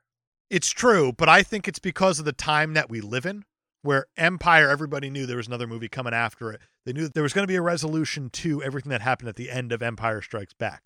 Everybody knew that there was going to be another movie coming after Avengers Infinity War. Right. But we live in such a time right now of this instant gratification that people just aren't fulfilled if something doesn't happen now. Absolutely. Something you've waited for isn't happening this second, then it's a problem. People don't want to wait for the next thing another year from now. I think that's why you don't really hear too much about it. Yeah, I totally agree with that. It's probably more a generational thing than it is a storytelling thing. I think, how does this hold up to Empire? I think it holds up exactly the same, tell you the truth. Yeah. Both movies are big time downers. They both set up an epic conclusion to the saga that they're telling. Right. Don't dig too deep into that in the Star Wars side. I understand what I said. But yeah, they're very similar. Yeah. I mean, I just like I said earlier, it's our generation's Empire. Vincent Musafra, he asks, if you could change one character that got snapped with one that didn't, who would it be? This might be selfish, but I would love to have more Chadwick Boseman screen time, so I probably would have kept him and gotten rid of, I don't know, anybody else. like don't even keep Tony Stark. Just bring in Chadwick Boseman instead. Like, I don't know. Just would have been cool to have more T'Challa. I think that's very, very fair. With mine, it's a little bit different because there's an old joke that if you have a gun and it has 2 bullets and you have Osama bin Laden, Adolf Hitler, and in this situation, Peter Quill in the same room, I'm giving both snaps to Peter Quill at this point, just to make sure. Just to be sure he's sure he's getting put down because he deserves it so badly in this. So I'm not so much changing a character out as I am ensuring that even his dust gets dusted. It would have been fun, actually, if he survived the snap and then just took on the wrath of everybody. For deal with the reckoning. For 5 years. Just everybody like, oh, that's the guy he's the reason that all of our loved ones are gone. Oh, that would have actually been perfect. Are you ready to get into some fuck, marry, kills? Yeah, we might as well head some stuff. Fantastic. Vincent Musafra, he's going to lead it off again, tying his last question. He asks, Scarlet Witch, Black Widow, Okoye. So you're in that ditch with them right now. Dave, you might as well kill all 3 because they're not going to let me anywhere near them. I don't think we're killing all 3. I think they're just killing you. They're combining forces to end you. That makes more sense. Because no, you're not getting anywhere near any of them. Not a chance. Derek Ives asks, Marvel Director's Edition, Favreau, Gunn, the Russo brothers, which is weird because they're acting as one unit at that point. This is easy. This is very easy. You got to kill Favreau, obviously. Obviously. You got to marry James Gunn, and you got to get that sweet 3-way on with the Russos. And here's the thing is I'm going to switch those last 2 because James Gunn was married to Jenna Fisher and it didn't work out, so I don't trust James Gunn in marriage. Yeah, I'll just take half his money then. That's also fair. But I'm marrying those Russos, and me and James Gunn, we're going to have a good old time. Polygamist, I see. Okay. And the last one we have, it's from Donnie, and he's in his element here. Oh. He's got a Chris edition. Fuck, marry, kill. Of course. Of Pratt, Hemsworth, Evans, And then, of course, Kyle from the Experience Grind podcast chimed in. He said, I'd trade them all for Pine. So you know what? Have a freaky fourth. Pine's in there too now. Oh, dear. So now you got to fuck, marry, kill, cuck. Go ahead. All right. I don't much care for Chris Pine personally. I don't either. So I think I'm going to kill Chris Pine. Gone. He's gone. Completely dead. Now I'm going to marry Chris Evans. As you should. Every day, all day. I'm going to get it on with Hemsworth, and I'm going to make Pratt watch just so he knows he fucked up. That's very, very fair. Also, right answer. Whew. So good job. Tried. Everybody, thank you for your questions. Thank you for your wed bed beheads. Thank you for hanging around with us for so long. 150 episodes. Numbered episodes. That's something. There's not been a Monday that's gone by in 150 weeks where you have not had a fresh episode in your ears. At least. And you know what? We'll keep it going. It's our promise to you. As long as you promise to keep listening, we'll keep making them. There's no reason to slow down now. We've got a whole Ebert list that's longer than the amount of episodes we've already recorded. So it's absolutely true. Guys, thank you, thank you, thank you, thank you. You're all the best, except for the one, and you know who you are. We appreciate all of you, except the one. And we're not even halfway done, so stay tuned. Brian, you got anything else? That is it for me. Fantastic. We'll see you next week for Time Cop. Same pod time. Same pod? Why is Gamora?